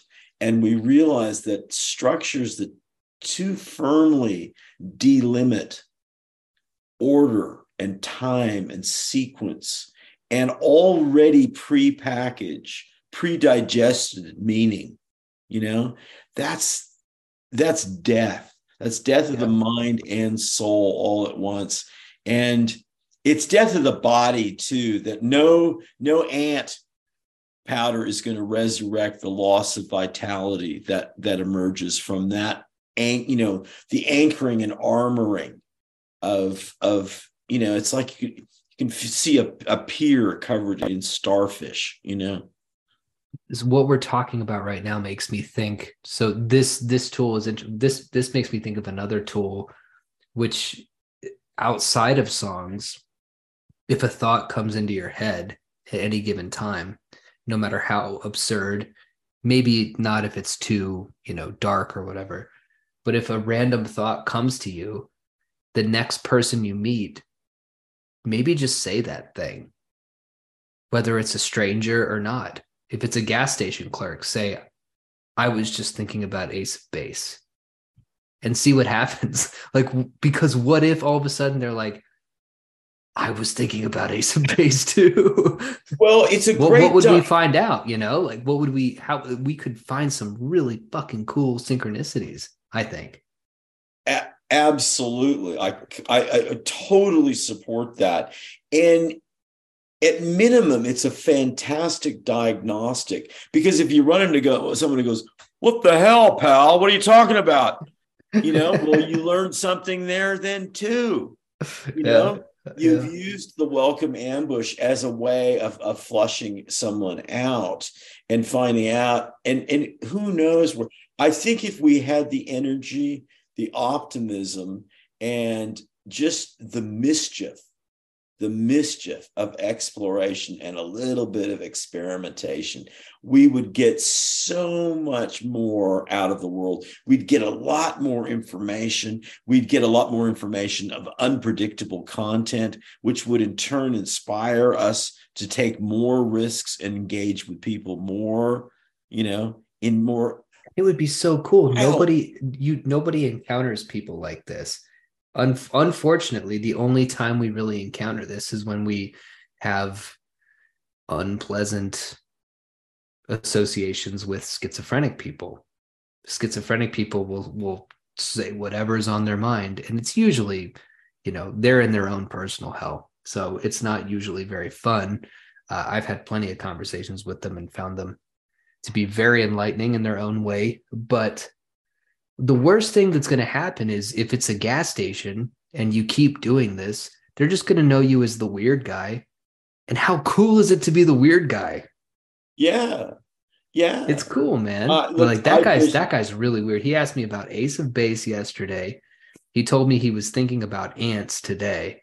And then he showed me a picture of Soviet brutalist architecture.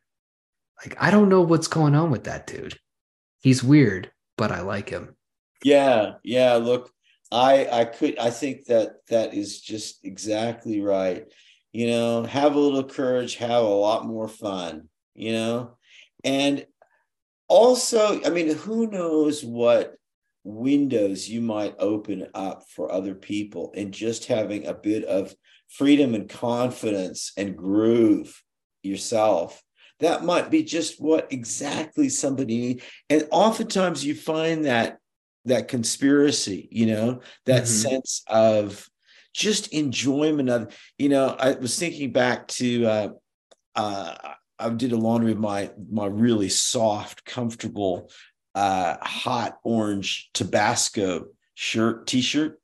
And I think I told a story about I was walking into a 7-Eleven, and this woman was coming out with her family and husband, and kids, and she had this same shirt on.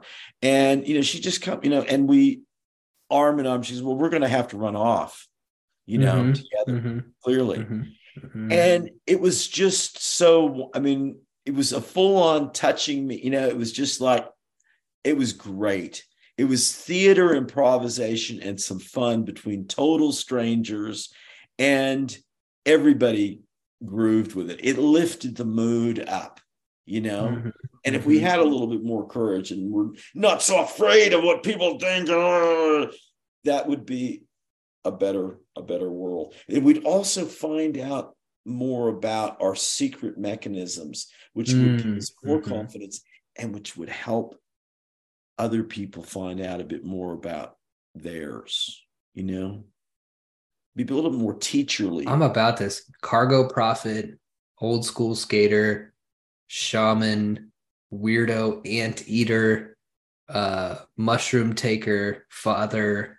I'm embracing this bizarre gift that the universe has given me. I'm into it because I was thinking about it as you were talking, and the person who I am most comfortable doing that around is Rios. Any thought that comes into my head, sometimes I'll get into these uh, comical, not manic, but sort of just goofy jester states where I'm just saying nonsense around the house, and it cracks her up. She thinks it's hilarious.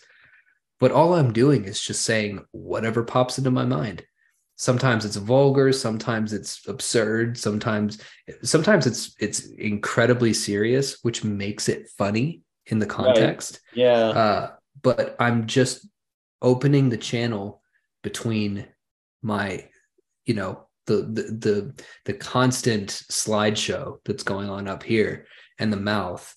And it's a really fun, almost ecstatic experience to do that. I love doing that. So you could just do that with strangers because who cares? Listen, exactly. But I think that is a great tribute to your relationship and your marriage, that to have that freedom and that fundamental, simple, but also deeply magical joy of just letting that flow through and not having to restrain that.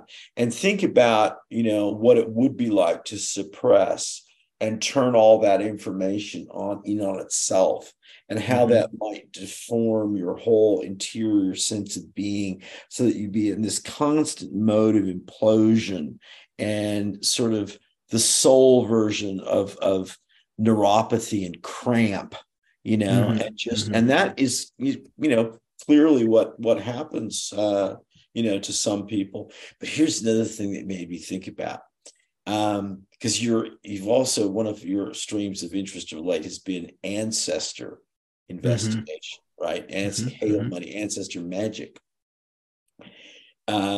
I was interacting with Angus Artichoke, the AI language system, doing my little, ping pong with it. And my version of ancestor worship turned into anteater worship, which I think is so, I love giant anteaters. I think they're beautiful. And you're eating ants and involved with ancestors. They make cool shoes too. Anteater Yeah. shoes. Yeah. Yeah. All right. We ready for your tip? I feel like we're really vibing on this one. There's a lot of syncs, and there's an energy to this one that I'm really grooving on. The tip is one that builds on this, because part of something we've been talking about from the very beginning, it's certainly in my creative writing text, and it's something I'm really working on in the memory. Breaking linearity, dimensionalizing linearity. This is all about going the locality versus non-locality. It's about arithmetic versus geometry. It's about navigating in both space and space-time. It's just so fundamental to Bates' idea about the value of a message is its unpredictability, and stepping free of the prediction structures of harmony and pattern recognition, where we lose the appreciation of the design. Linearity does that to us. We're dependent on it in certain ways, but we get the cause and effect chain of events thing, and we lose the river. We talked about that in an earlier episode. I'd rather be dealing with rivers than chains. I think most people would. Okay, one way to do that is in a model that I use is the shooting gallery, the carnival shooting gallery. A lot of my ideas formed because of the carnival, because I worked in carnivals when I was younger. So you've got two planes, okay, say ducks or birds, whatever, okay? So they are linear. There's a linearity to them, but they're offset. And I've been doing this with my blowgun practice, okay? So I've got two rectangular targets about the same size. They're in parallel planes, but slightly offset. Okay, so there is a distance between them. There's a slight depth of field. Now, say you've got 20 darts on one side for one size blowgun and 20 for the other. Rather than shoot the 20 at the one and then shoot 20 at the other, go backwards and forwards. Shift backwards and forwards. In just pure physical terms, all you're doing, you think, it's mainly eye adjustment, depth of field, slight distance. They say there's 6 inches difference between them. Not much, over 40, 30 feet, not much. But that play in your mind and the way it changes physical posture, because I find that the stance is absolutely essential. It really affects the breathing. It's much more important than the eyes. Because I stopped using my eyes. I was often blindfold. I was sort of Zen blow gunning. I don't think. I mean, where it's much more the smaller things, a posture and seeing from the diaphragm, so to speak. But try to imagine that as a metaphorical tool you can transpose to other activities. That alteration of target focus, moving back, just slight variation of doing that. Are they offset on the X and the Y, or just on the X? Just do it on the X to start with. Yeah. I mean, you can move on from there, but it just even that slight break opens up new channels of thinking. How far are they offset? Oh, maybe 4 to 6 inches. Okay. Not much at the start. Yeah, I like that. Not much at the start. And you can even have them completely mirrored in the same plane, but just to alternate the target so you don't focus on, say, a round of 20 darts in one and then the other. Right. Right. So try to move that to other activities. It's a great thing to try to apply that to a writing exercise. But let me boil that down to a little emblematic totemic phrase, because this simple thing brings it to life. This is an analogy frame. A ladder is to walking as a bridge is to blank. Okay. I mean, you have an answer that you fill in the blank, right? So in a Batesian sense, we complete the thing. There is information missing, but we have a pretty easy time of doing that. So we've got two things going on in that phrase. We've got rhetorical balance. X is to that. Okay, we've got an equation, but we've got linearity. We definitely have linear, but notice how the linearity is shifted. It's dimensionalized. The ladder is going up. The bridge is going thin. So we've got an X and Y axis. And we really have a conceptual, another level of depth that the magic of the analogy or the metaphor has given us. It's not really a linear progression. Linearity does not solve that equation. If we go back to that, we've dimensionalized a linear process in that sort of shooting gallery, decoupage, that art technique of using multiple copies and just staggering them. But it's that depth of field that and that oscillation between different focal points, which is exactly, I think, what you were talking about with Lautner's idea of disappearing space. I think that's one of the things that translates it to is an architectural technique. And it's done with often with windows and changes of light. It's done with ceiling heights. There are physical gimmicks that bring that to life in a stage magic sense. But the intentionality is changes in depths of field as focal mechanisms of attention, which then returns back to us greater potential of alertness. Think about that for a moment. Pay attention, that terrible metaphor built into that. So you have to, pay, give. What if you got alertness back from your attention? What if this was beautiful, energizing, not a trance, actional deal, but a real cultivation. Yeah. And that's what we hope relationships and interactions are. That's the difference in so many levels, perfunctory action versus real engagement versus real intimacy. And I think we can apply that completely within ourselves, the intimacy with our own inner landscapes, worlds, uncontacted peoples, That's great.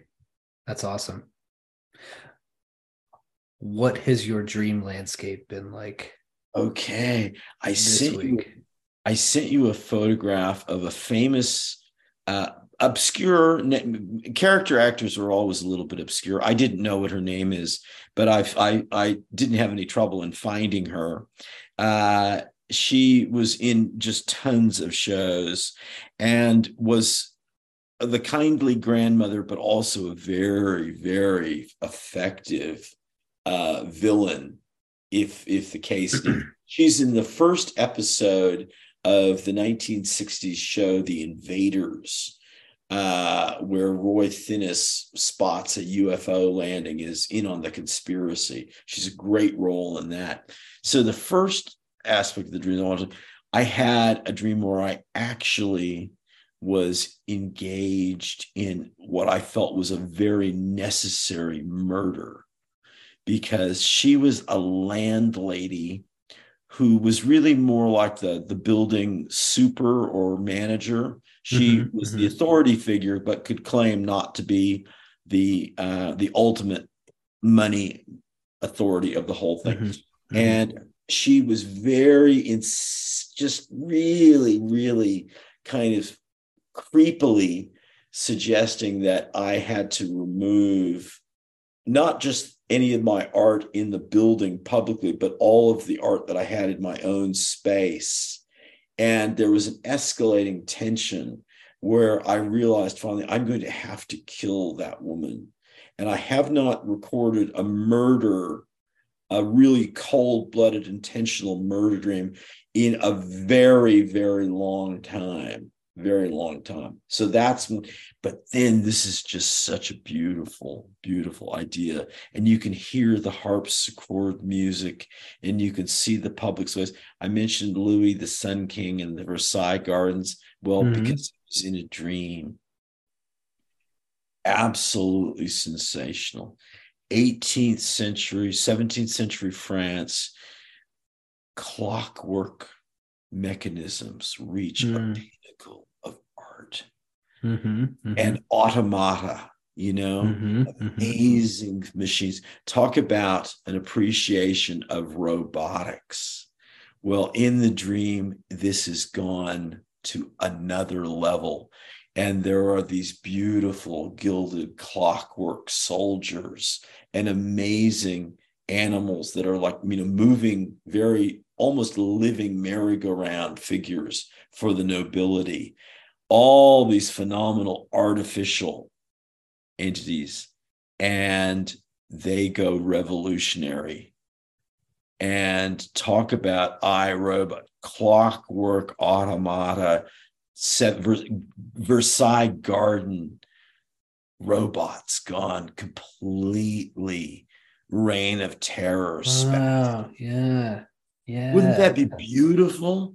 It would be beautiful, and you've triggered a couple things. So I want to talk about the first one first. Okay. My first thought is that is a incredibly on the nose dream. Down to the fact that it's a woman, not to get too controversial on this show. She wants to take the art away. You got to kill her. That's all there is to it. But your second dream just triggered something that I think is a really cool idea, because you're talking about these clockwork automata, the pinnacle of the beauty of this materialist Descartesian idea of machine intelligence, right? This is actual beautiful machine intelligence. So what it triggered in me is that we are downstream now in 2023 from those ideas, from the idea that the brain works like a clock. We've since updated that to saying that the brain works like a computer. Of course, you and I know that the brain isn't a computer. It's not a clock. It's none of those things. But the metaphor that we've lived by has fleshed out into this. And it made me suddenly think that your dream, this vision of this kind of pinnacle of beauty coinciding with a destructive revolutionary impulse, to me is saying that every idea, even an idea that you and I find to be not so stimulating and that has clear material consequences in the world that we live in right now, every idea goes through a growth period where it reaches a pinnacle of beauty. And that's when it's at its most useful. And that's when it should be annihilated. That's when it should self-immolate. That's when it should rise up and fight and be destroyed, and then we start over again. So what if in 2023, what this dream is telling me is that we are now about 300 years after that dream reached its potentiality. It came,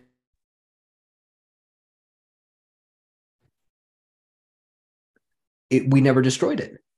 Right. Do you see what I'm saying? Like every idea is like, that's, I don't know why, but that to me seems like one of the coolest ideas I've heard recently, all from this dream that you had, that every idea has its value. Cyberpunk had its, in the 80s, it got to this point where it was really cool. And the neon, the robots, and the artificial limbs. Wouldn't it be cool to have gorilla arms and, be able to access the entirety of human knowledge inside your own brain? Once that was manifest within aesthetic confines to its peak point, that idea should have been abandoned, and we should have started over. And now we're still there. I think that's just, it's a beautiful Greek idea. Mm-hmm. I think you could see it. It's one way of looking at some of our, really mercurial, quixotic geniuses who are sort of protean and chameleon, and Picasso, Miles Davis. They get something perfect and they leave it. They abandon that, done that. And I think that is a great aesthetic and moral imperative to have, which we override, and we try to squeeze the life out of it and repeat it and just pump it into the ground. So we take, that you have really, I think that is the deep structural mechanism of how poetic insights and epiphanies become cliches. It isn't just purely overuse in a repetition sense, because a lot of things do survive that. There are thousands of words that survive an enormous amount of repetition, thousands of ideas that survive an enormous repetition and aren't just completely sucked dry. But there are certain things that get a trend mode. They're harmonically connected with a vibe, a zeitgeist, and they are working like gangbusters. And it's like a drum groove, it is working and building and just so and then you think, no, got to move on. And that is one of the things about West African drumming I've learned of that polyrhythmic sense. It's more about abandonment than it is about continuance. Interesting. Which is what you're saying. The continuity is there in a sense because the group energy continues and you still have acoustical energy and sound and vibration. Yes, that does continue. But the continuity is really an illusion because rhythmic motifs in this case, have this great emergence, this great success, almost like in a biology sense, like a species, and then they go, no, we're out. Yeah. Think of the popularity of the steampunk genre, right? Steampunk is popular because it posits that the apex of our mechanical materialist paradigm was in the early 19th century. And so you go back to that kind of the clockwork stuff, the gears, the obligatory steam, the top hats, the goggles, the fashion, the aesthetics, all of that peaked right there. And we're basically saying that this was really cool for this period of time. And then the ideas, spiritual and, residents died, and we just kept doing it. We kept dancing with that corpse all the way to 2023. And now look what we've got. iPhones. Not as cool as steampunk. Nothing is cool in a design Mm-hmm. techno sense. I was actually in at Best Buy looking, trying to get some tech ideas, looking at things, and I don't know. I was just very depressed. It felt all just so suburban. The most interesting stuff I get is kind of the steampunk version of synthesizers, and they're all analog. Yeah. They look Yeah. really they look so complicated just for the sake of complexity. And you think, Yeah. how am I going to do anything with this stuff? But I don't care because it looks visually sort of Dude, interesting. like Moog synthesizers, fuzz pedals, all that stuff is so cool. Yeah. It's like tube amps. I could geek out on that forever. I know a guy who used to fix tube amps. That was kind of his job, and I thought that was one of the coolest jobs you could possibly have, just fixing old tube amps. But I think that is probably one of the richest in terms of interpretation dreams that you've had, and I really like this idea that has emerged from it, of ideas having their time, and conversely, once they've had their time, being able to be relegated to a nostalgic aesthetic artifact like a steampunk film or book or what have you, but recognizing that to every time it has its zeitgeist, and you put it in that time very specifically, but you have to eventually abandon these ideas. And I think that what you and I do on this podcast, what a lot of similarly minded people are doing on their shows or in their books, are recognizing that now this way of being, this ontology essentially has completely run its course, and we need a new one. And then Yeah. the one that we come up with will also run its course. And then our descendants, our grandchildren, children, maybe great grandchildren, will have to come up with a new one. But that's what's going on right now, is that the constant consumerism and distraction from the phone is keeping us from molting. We're supposed to be molting right now, and we're just Yeah. not doing it. I saw this great documentary about orca whales. It's how Gus goes to sleep. I turn on a documentary and he Oh, passes I out. thought he was listening to whales. Yeah. And it was these orcas. They followed them through Norway, and then they went up to Antarctica. And the water in Antarctica is so cold that the orcas are unable to sort of shed their skin cells.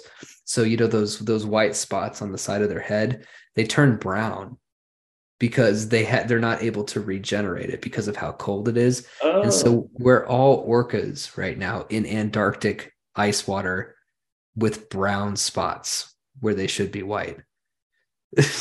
wow, that's nice. And that's not a good look. That's not aesthetically as pleasing. No, Yeah. it's rusty. It And looks we've rusty. gone against Yeah. brand. I mean, Yeah. Yeah. that's yeah, no, brand, no. Can't do Uh, it. Great well, episode. I had so much fun. That that was a good is, one. that's God, I'm now thinking, yeah. Well, to be, to be molting, like finding, whenever I find like a rattlesnake skin, which doesn't happen too often, but it's cool when it does, you think, wow, that really is a powerful thing of being able to, you know, to have that transformative energy and to have something to become. And Mm-hmm. Mm-hmm. this is the problem. I think we hit on something really good. I think Oh, we there's so really much to did. think about. There's so much to think about. I love this. This is great. And we will be back next time to talk Thanks, about everyone. Keep shedding brutalism. skin. There we go. Oh man, that was